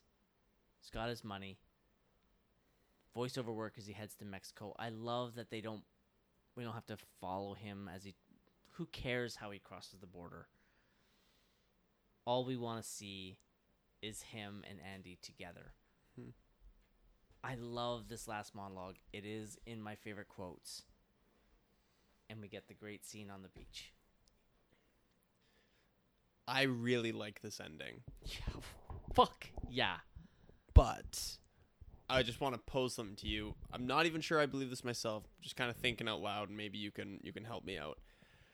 So the movie, as we've established, is about hope. And it's not only about hope leading you to making the right decisions and to succeeding. It's about hope and its merits for its own sake. Hope in and of itself being a good thing, regardless of outcome, I think.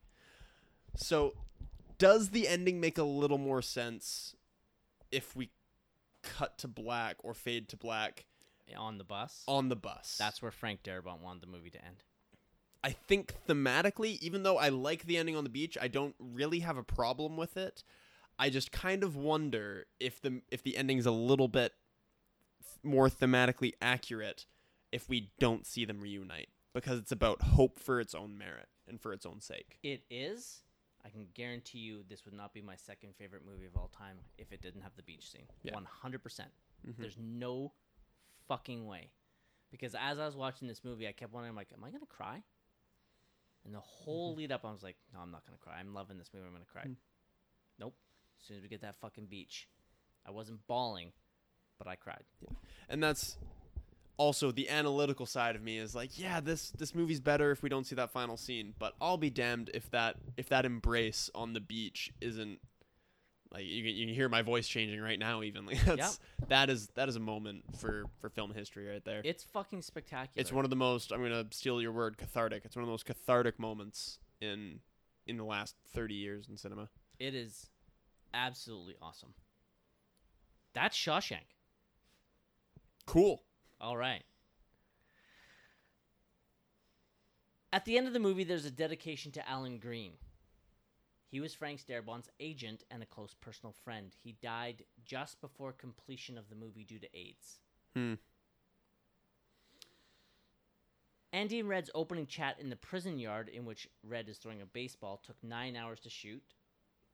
Morgan Freeman threw the baseball the entire 9 hours without a word of complaint. He showed up for work the next day with his left arm in a sling.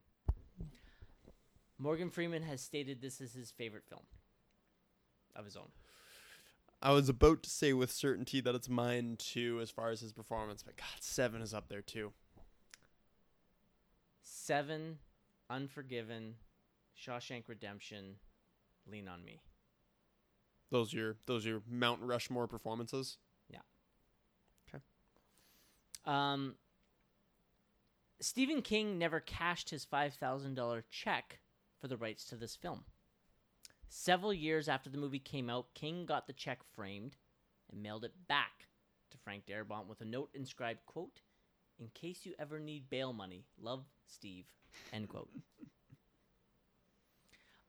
Despite the film's box office failure, Warner Brothers shipped 320,000 rental copies to U.S. video stores, a figure a spokesman freely admits was out of whack with the film's performance in theaters.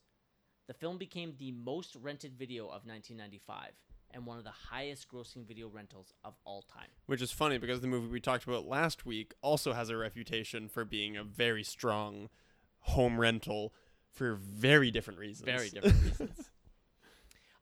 This was Morgan Freeman's first time narrating a movie, thus, by his own admission, jump-starting that element of his career, which raised his popularity even further. Unusually, the narration was recorded before filming began and was then played on set to dictate the rhythm of each scene. Freeman recorded the guide track in an Iowa recording studio in only 40 minutes. However, there was a minor hiss to the track, which sound engineers in LA were unable to eradicate. Consequently, it had to be re-recorded in a proper studio, and this time it took 3 weeks. That's kind of baffling to me, honestly, how they could nail it the first time. Yep. But there be a sound problem, and then they require 3 weeks to re-record. Clancy Brown said that he received several offers from real-life corrections officers to work with him in order to make his portrayal of Captain Hadley more realistic. He turned them all down because Hadley was an evil character and he didn't want to misrepresent real corrections officers. Fair. I like that. As of July 23rd, 2016, the white oak featured near the end of the movie has fallen down due to strong winds. The oak had survived a lightning strike that occurred on July 29th, 2011. Oh, that's too bad. Yeah. Piece of history gone. According to Bob Gunton, who plays Warden Norton, the film is so popular in terms of TV screenings and downloads, he has earned nearly $100,000 in residuals every year. That's a cute little payout. Yeah. We love that. And he's only third billed. Yeah. So Robbins and Morgan are making some sweet bank. We were just talking about this. Frank Darabont preferred to end the film with Red searching for Andy. In fact, if he had been allowed to shoot the ending as he wanted, the closing shot would have been Red on the bus heading for the field. Darabont wanted to end on an open, ambiguous note, but Castle Rock insisted on a reunion between the two to please audiences. So instead of showing us a teary reunion, the film observes it from a distance, Darabont's response to Castle Rock's demands. All right. I got some casting for you.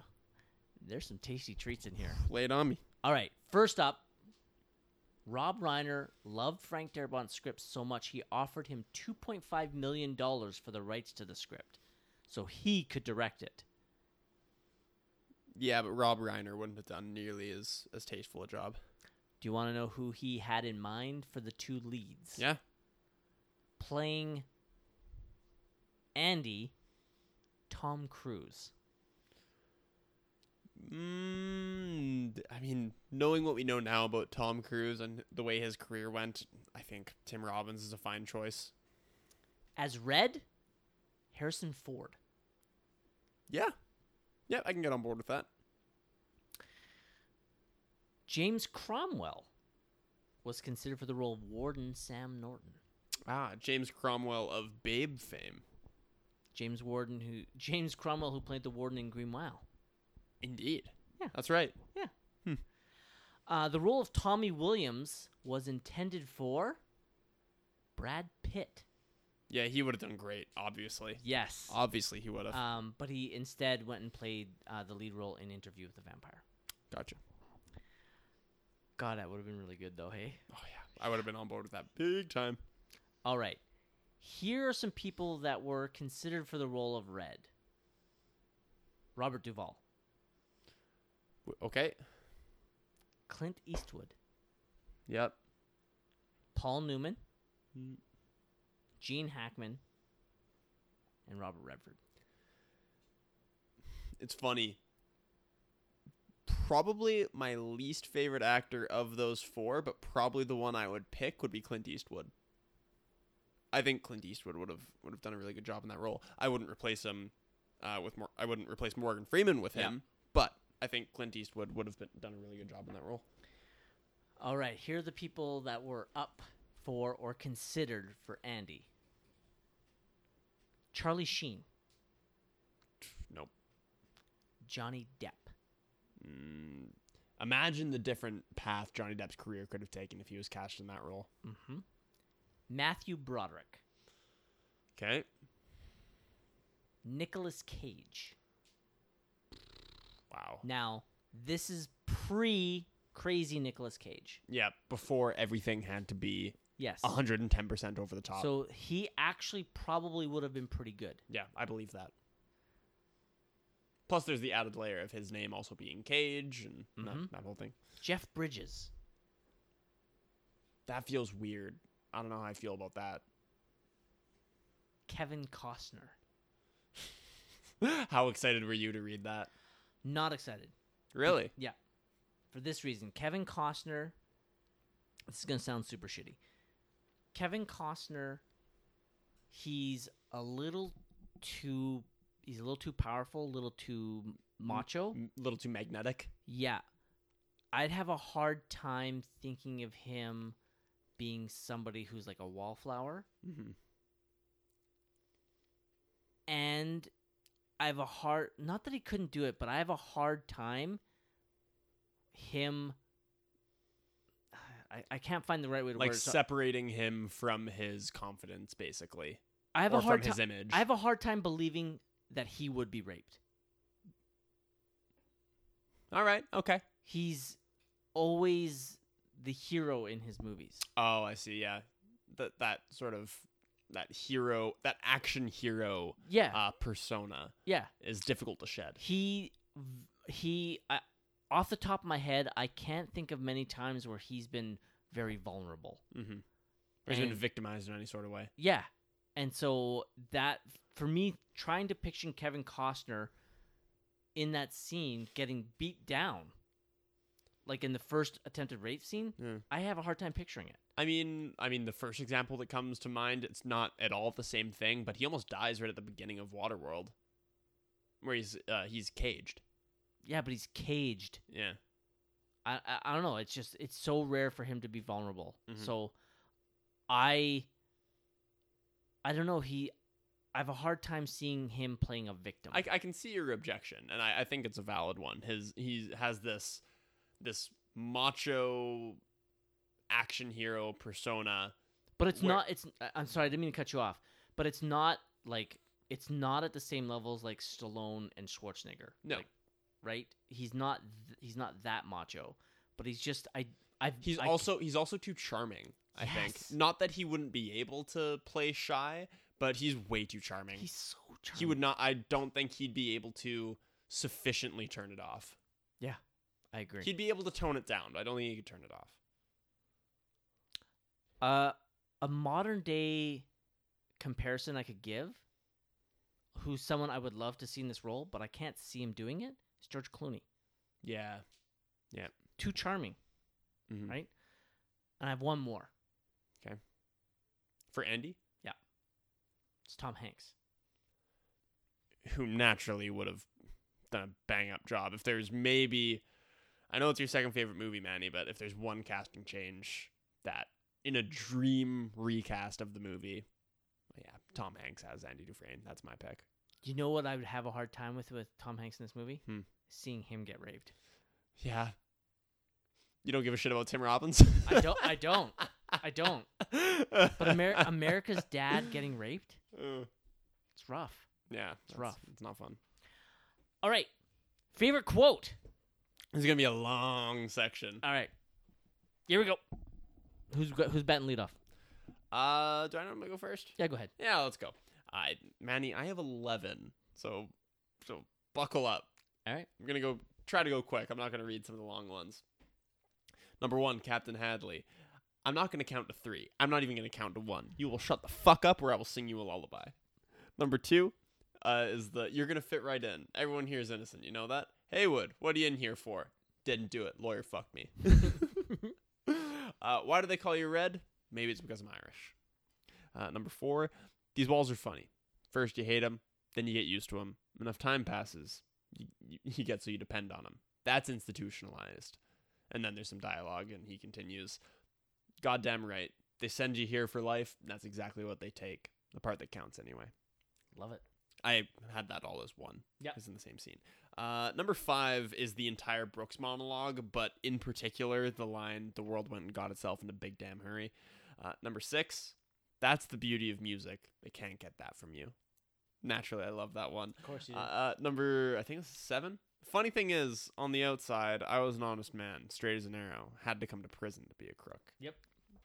Number 8, you know what the Mexicans say about the Pacific? That it has no memory. That's where I want to live out the rest of my days.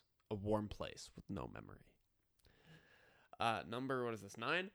Get busy living or get busy dying. Nice. Number 10. Hold on. To get busy living or get busy dying, are you quoting Andy or Red?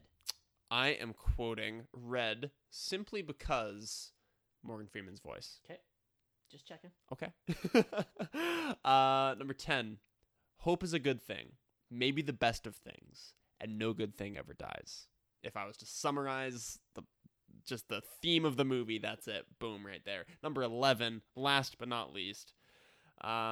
Sometimes it makes me sad, though, Andy being gone. I have to remind myself that some birds aren't meant to be caged. Their feathers are just too bright, and when they fly away, the part of you that knows it was a sin to lock them up does rejoice, but still, The place you live in is that much more drab and empty that they're gone.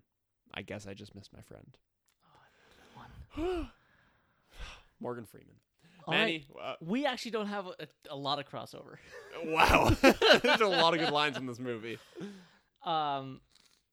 There is some, so I'll start with some of them. It is Andy. Hope is a good thing, maybe the best of things, and no good thing ever dies. Same thing again with Andy. Funny thing is, on the outside, I was an honest man, straight as an arrow. I had to come to prison to be a crook.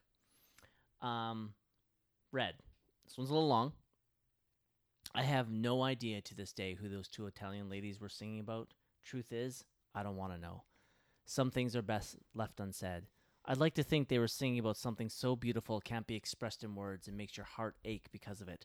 I tell you, those voices soared higher and farther than anybody in a great place dares to dream.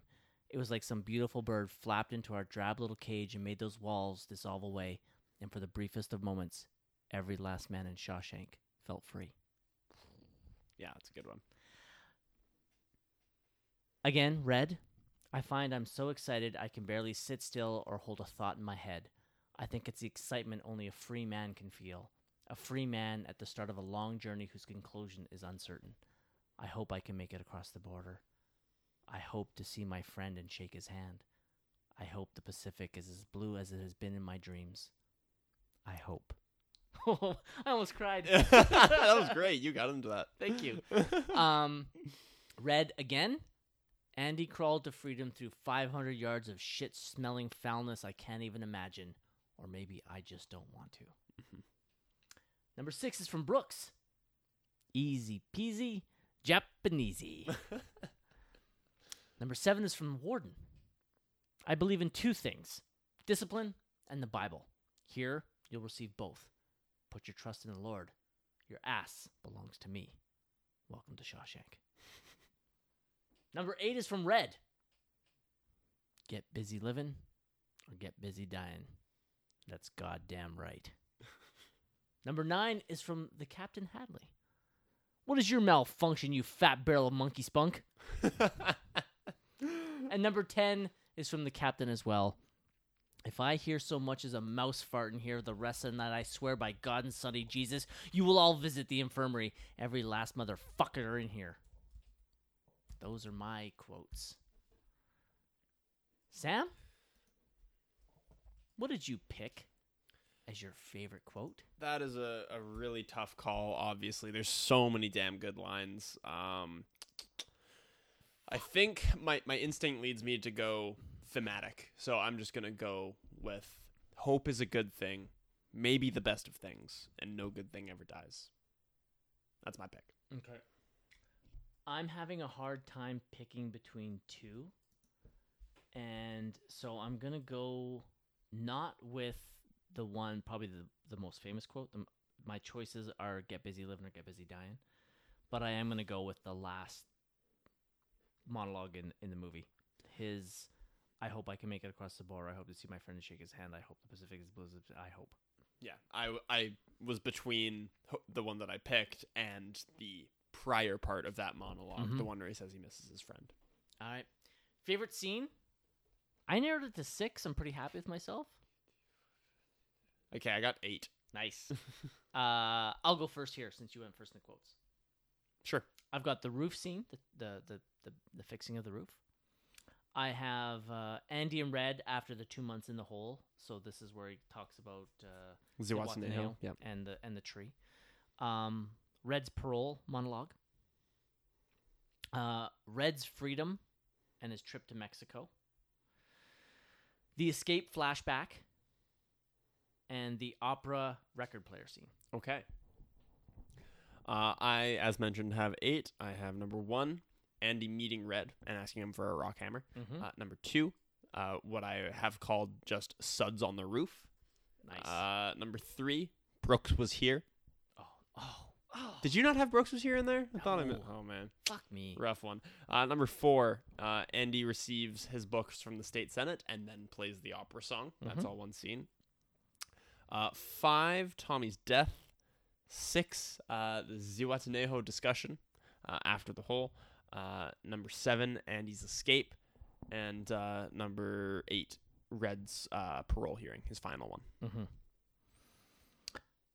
I have chosen the opera record player scene as my favorite scene in the film. Brooks was here, baby. No. Brooks was here. Wow. Yeah. All right, closing credits. It's going to take some time. Yep. Are there any Oscar-worthy performances in this film? We had one nominated performance from Morgan Freeman. Undeniably Oscar-worthy. I don't think there's any debate about Morgan Freeman and his performance in this movie. I'm trying to think who wound up winning. Was it Tom Hanks? Yeah. Yeah, Tom Hanks wound up winning for Forrest Gump. I don't want to cut you off, but I just did because I'm a dick. Yes. I'm looking forward to revisiting Forrest Gump. Mm-hmm. Because I can tell you right now, in my mind, I still think that Morgan Freeman should have won. If you're asking me in terms of a homer pick, I've mentioned this on the podcast before. Forrest Gump was one of the first movies that I called my favorite. Mm-hmm. It was my favorite movie for a long time when I was in my early teens. It's since fallen down the ranks, but it's still in the top 20. It made you 20? Yeah, it made it into the top 20. I think it was number 11, if I recall correctly. Interesting.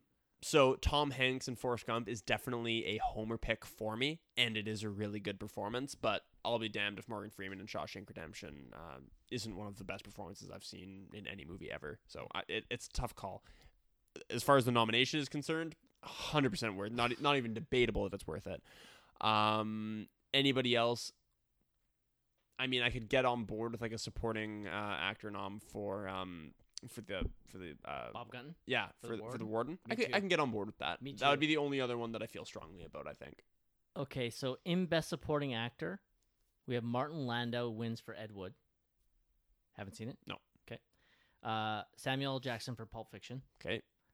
Chaz Palminteri for Bullets Over Broadway. Nope, haven't seen it. Paul Schofield for Quiz Show. We haven't watched that yet. Not yet. And Gary Sinise for Forrest Gump. So I've seen 4 of the 5 performances. I've seen 2. I've seen Pulp Fiction and Forrest Gump. Okay. So I'm really looking forward to also rewatching Ed Wood because I remember in my mind, I thought there was no way that Samuel L. Jackson was going to lose. Because I think that, in my opinion, is hands down his greatest performance. Mm-hmm. I think it's one of the greatest performances. So when he lost, I was devastated. Yeah. So since I haven't seen Chaz Palminteri performance in Bullets Over Broadway, I'm going to kick him out and put Bob Gunton in for now. Fine. I'm going to be watching Bullets Over Broadway very soon. I don't remember Paul Schofield in Quiz Show, so I'll have to hold off on that. But I cannot take out Martin Landau, Samuel L. Jackson, or Gary Sinise over Bob Gunton at this time. No. So, other than that, I don't think the acting outside of Morgan Freeman is what makes this movie great, in my opinion. Like, that's not me saying that the acting outside of him is bad. Mm-hmm. It's just, if you take away the best performance in the movie, which sounds kind of silly now that I'm saying it, but the acting is not what makes Shawshank Redemption great, even though it does have an excellent performance in it. Agreed. Which is weird. Yeah. This movie is really good, despite it not having, with only having one spectacular performance. Yeah. It's insane. What other aspects of the film are award worthy? I mean, it was nominated for basically everything. It's actually missing an important one. Score? No, it got nominated for score. Okay. No, the art direction. Oh, yeah. A lot of people think that they just found this prison and just filmed it. They had to completely rebuild it. And so I think it gets undersold on how great this is. Also, I mean, location scouting is also part of art direction, right? Like, Yeah. even if, like, let's say they did just find this prison, finding it and dressing it up is part of art direction. Yeah. I can see, like, the 5 films that were up are pretty impressive for their art decoration. Forrest Gump, Pulp Fiction. Nope. No Pulp Fiction? Yes, no. So yes, Forrest Gump, no Pulp Fiction. Correct. That's surprising. Not really. I mean, I think of the 50s diner in Pulp Fiction. Fair enough. That's the highlight. Yeah, as far as the art direction is concerned. Yeah. Yes. No. The Madness of King George wins. Okay. Period piece. Okay. Fucking Oscars and their art direction period pieces. Bullets Over Broadway. Don't know it. Another period piece that's set in the 20s, if I'm not mistaken. Forrest Gump. Yep. Legends of the Fall. Okay. Which I'm going to be watching. Yeah. You'll see, worth it. Yeah. And Interview with the Vampire. Again. Which I'm also going to be watching. Yeah. Again, worth it. So, I think that's one place that it could get. The costume design, I don't know. It's authentic, but it's nothing ridiculous. No. Nothing crazy. Yeah. So I think all the places that it got nominated are worthy. So I don't think it's missing out on anything. Weak link of the film. Tim Robbins? Wow, nice pick. I hate to say it because he's not bad. No. I actually mentioned that there was a part that I would cut out. Yeah. I would actually cut out Tommy's GED section. It's not really needed. Yeah, it doesn't really drive the plot forward all that much. Weak link of the film, Tim Robbins.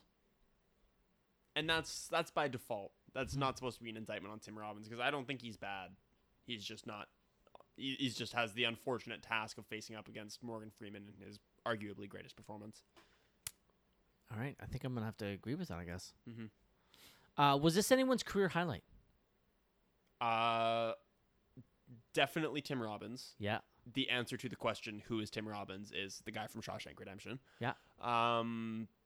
Morgan, even though he wins an Oscar for Mystic River.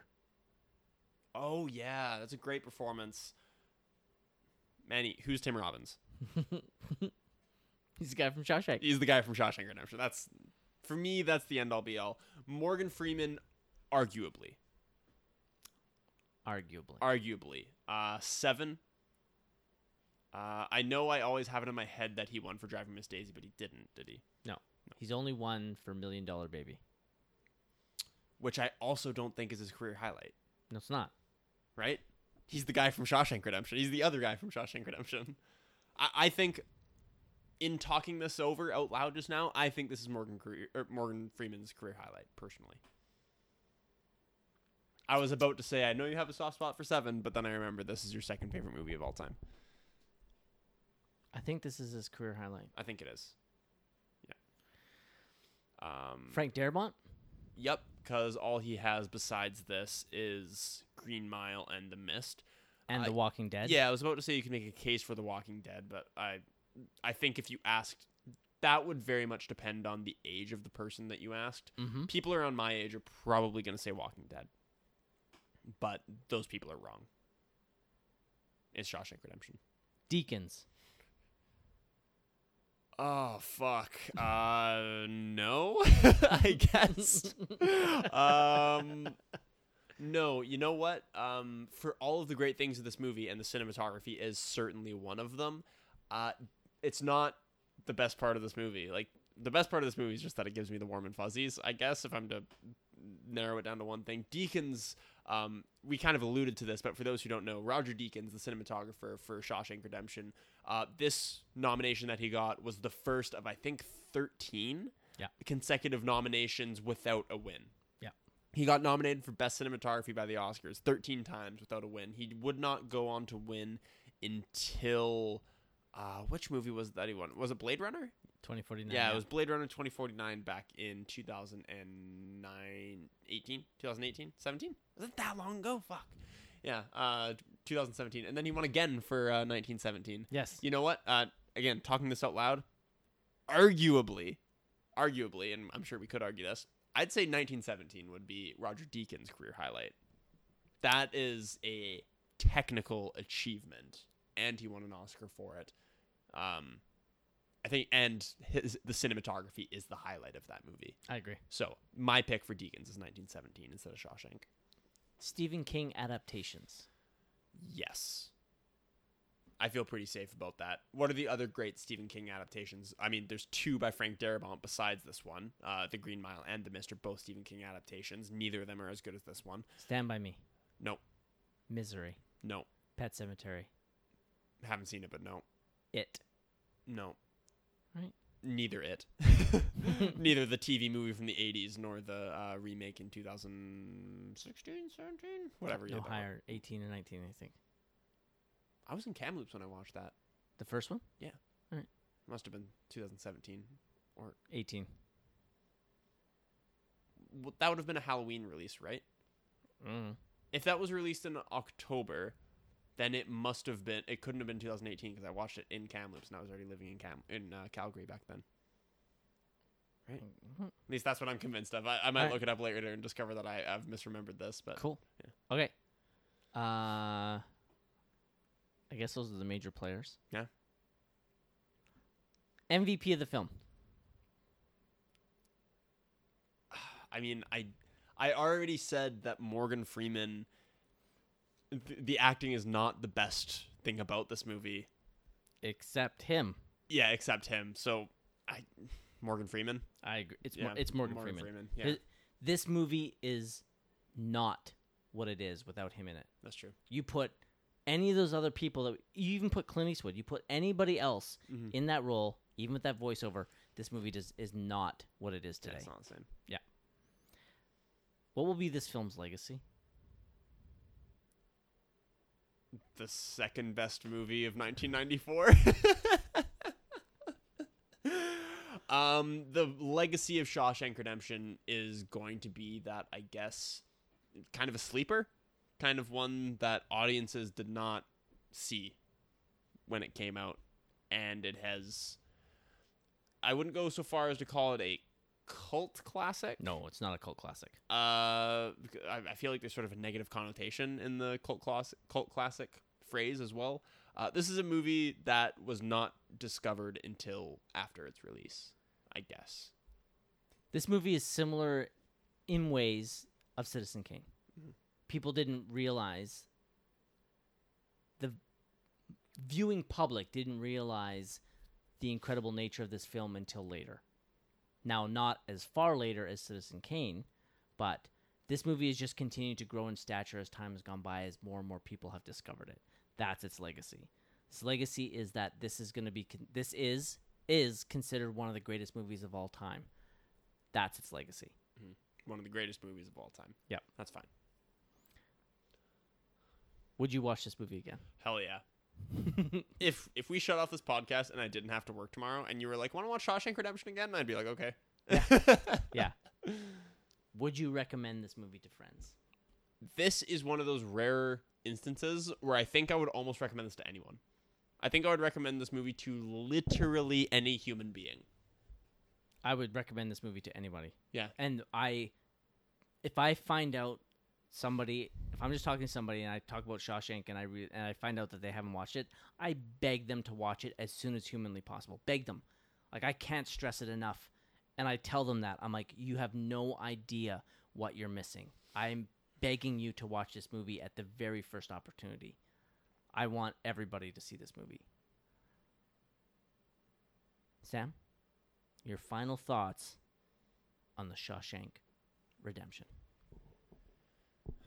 One of the best things about the Shawshank Redemption is that it is a shameless, unapologetic movie that advocates for hope. It advocates for optimism and for hope, even in the most hopelessness, or even in the most hopeless of situations.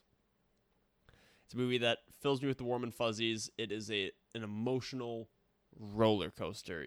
You experience the highest of highs and the most triumphant moments possible. You also see the darkest things that humankind is capable of. You experience, through the eyes of Red and Andy, you experience both the most elation you possibly can and the darkest things you possibly can. It's a movie that I will continue to rewatch for years and years and years. It is a movie that is helmed by a breathtaking performance by Morgan Freeman in the highlight of his career, which we've established firmly. It's a movie with a number of iconic moments, which are going to permeate through cinema and endure as some of the most iconic moments that have ever hit the big screen. And it is just a movie that Manny and I have been pumped to talk about for a long time, and I'm glad the opportunity finally presented itself. What a year, 1994, where this movie did not win Best Picture, and it wasn't even the biggest deal because of another movie that didn't win Best Picture. That's Shawshank Redemption. Manny. This is my second favorite movie of all time. This movie is, I've told people I think it's a perfect film. Now, I nitpicked a lot of stuff, which when I say it's a perfect film doesn't mean that it literally is a perfect film. What I mean is that there's not a lot that you can dislike about this film. It is incredibly entertaining. It tells an incredibly beautiful story about hope, about friendship, about persevering through the worst of times and never losing sight of what you dream. I love this film. Sometimes I watch it and I cry. Sometimes I watch it and I don't. All I know is that I like to watch this movie. It fills my heart with joy, and it does. It fills my heart with hope. I've said numerous times in other podcasts that movies about male bonding and male friendship truly resonate with me because of how lucky I am in my life with the male friends that I have. And this movie is just one of the many, but this is one of the best ever made. This movie is technically brilliant, and like you said, is anchored by a career-defining performance by Morgan Freeman. I love this movie. I cannot recommend it enough. Shawshank. This should come as no surprise. We are now at the ratings part of this movie. I'll go first. It's a 5. I'll go second. It's a 5. Shocker. I want to also add this movie was on the short list for when we were doing our top 20s. This was on the short list early on, but it was also an early cut because I had only seen it about 3 times at that point. As I begin to watch it more and more, we can start to reevaluate maybe if it has a spot on the list, because it really is that good. Interesting. All right, Sam, what we got going on next week for part 5 of our 1994 retrospective? Speaking of emotional roller coasters, we have gone from last week, the worst picture of the year, to this week, the second best picture of the year, to next week, whatever you want to think about Dumb and Dumber. Now, this is the second time we have teased this episode. Yeah. This time, it's really going to happen. 100%. Next week, we are doing Dumb and Dumber, no matter what. No matter what. Is my understanding. No matter what. We're planning on having Kyle and T-Bone on. Yep. It's going to be a blast. We're going to have past and future guest Sean T-Bone Thompson join us, and a new person, one of my other best friends, Kyle Graham, will be joining us for the first time. At least that's what they said. They've canceled once before. We shuffled things around to accommodate these prima donnas. And so let's see if they follow through on their word to meet us next Wednesday to record Dumb and Dumber. You sure know how to pick your friends, don't you? Yeah. And movies to review, apparently. Well, please remember to rate, review, and subscribe to us on iTunes. If you give us a 5-star review and a positive review, it will increase the profile of our podcast, allow more people to find us, which we would definitely appreciate. If you have like a spare 30 seconds, if you could just give us that positive review, we would so truly appreciate. We would like to grow our audience without us having to do any work whatsoever. You can follow us on Instagram and Twitter at Sam_Manny_movie. You can follow us at Facebook at the Samuel Manuel Movie Podcast. And you can email us at sammanymoviepodcast@gmail.com. So, the Samuel Manuel Movie Podcast. I'm Manny Manuel. Get busy living or get busy dying. I'm Sam Reimer. Adios.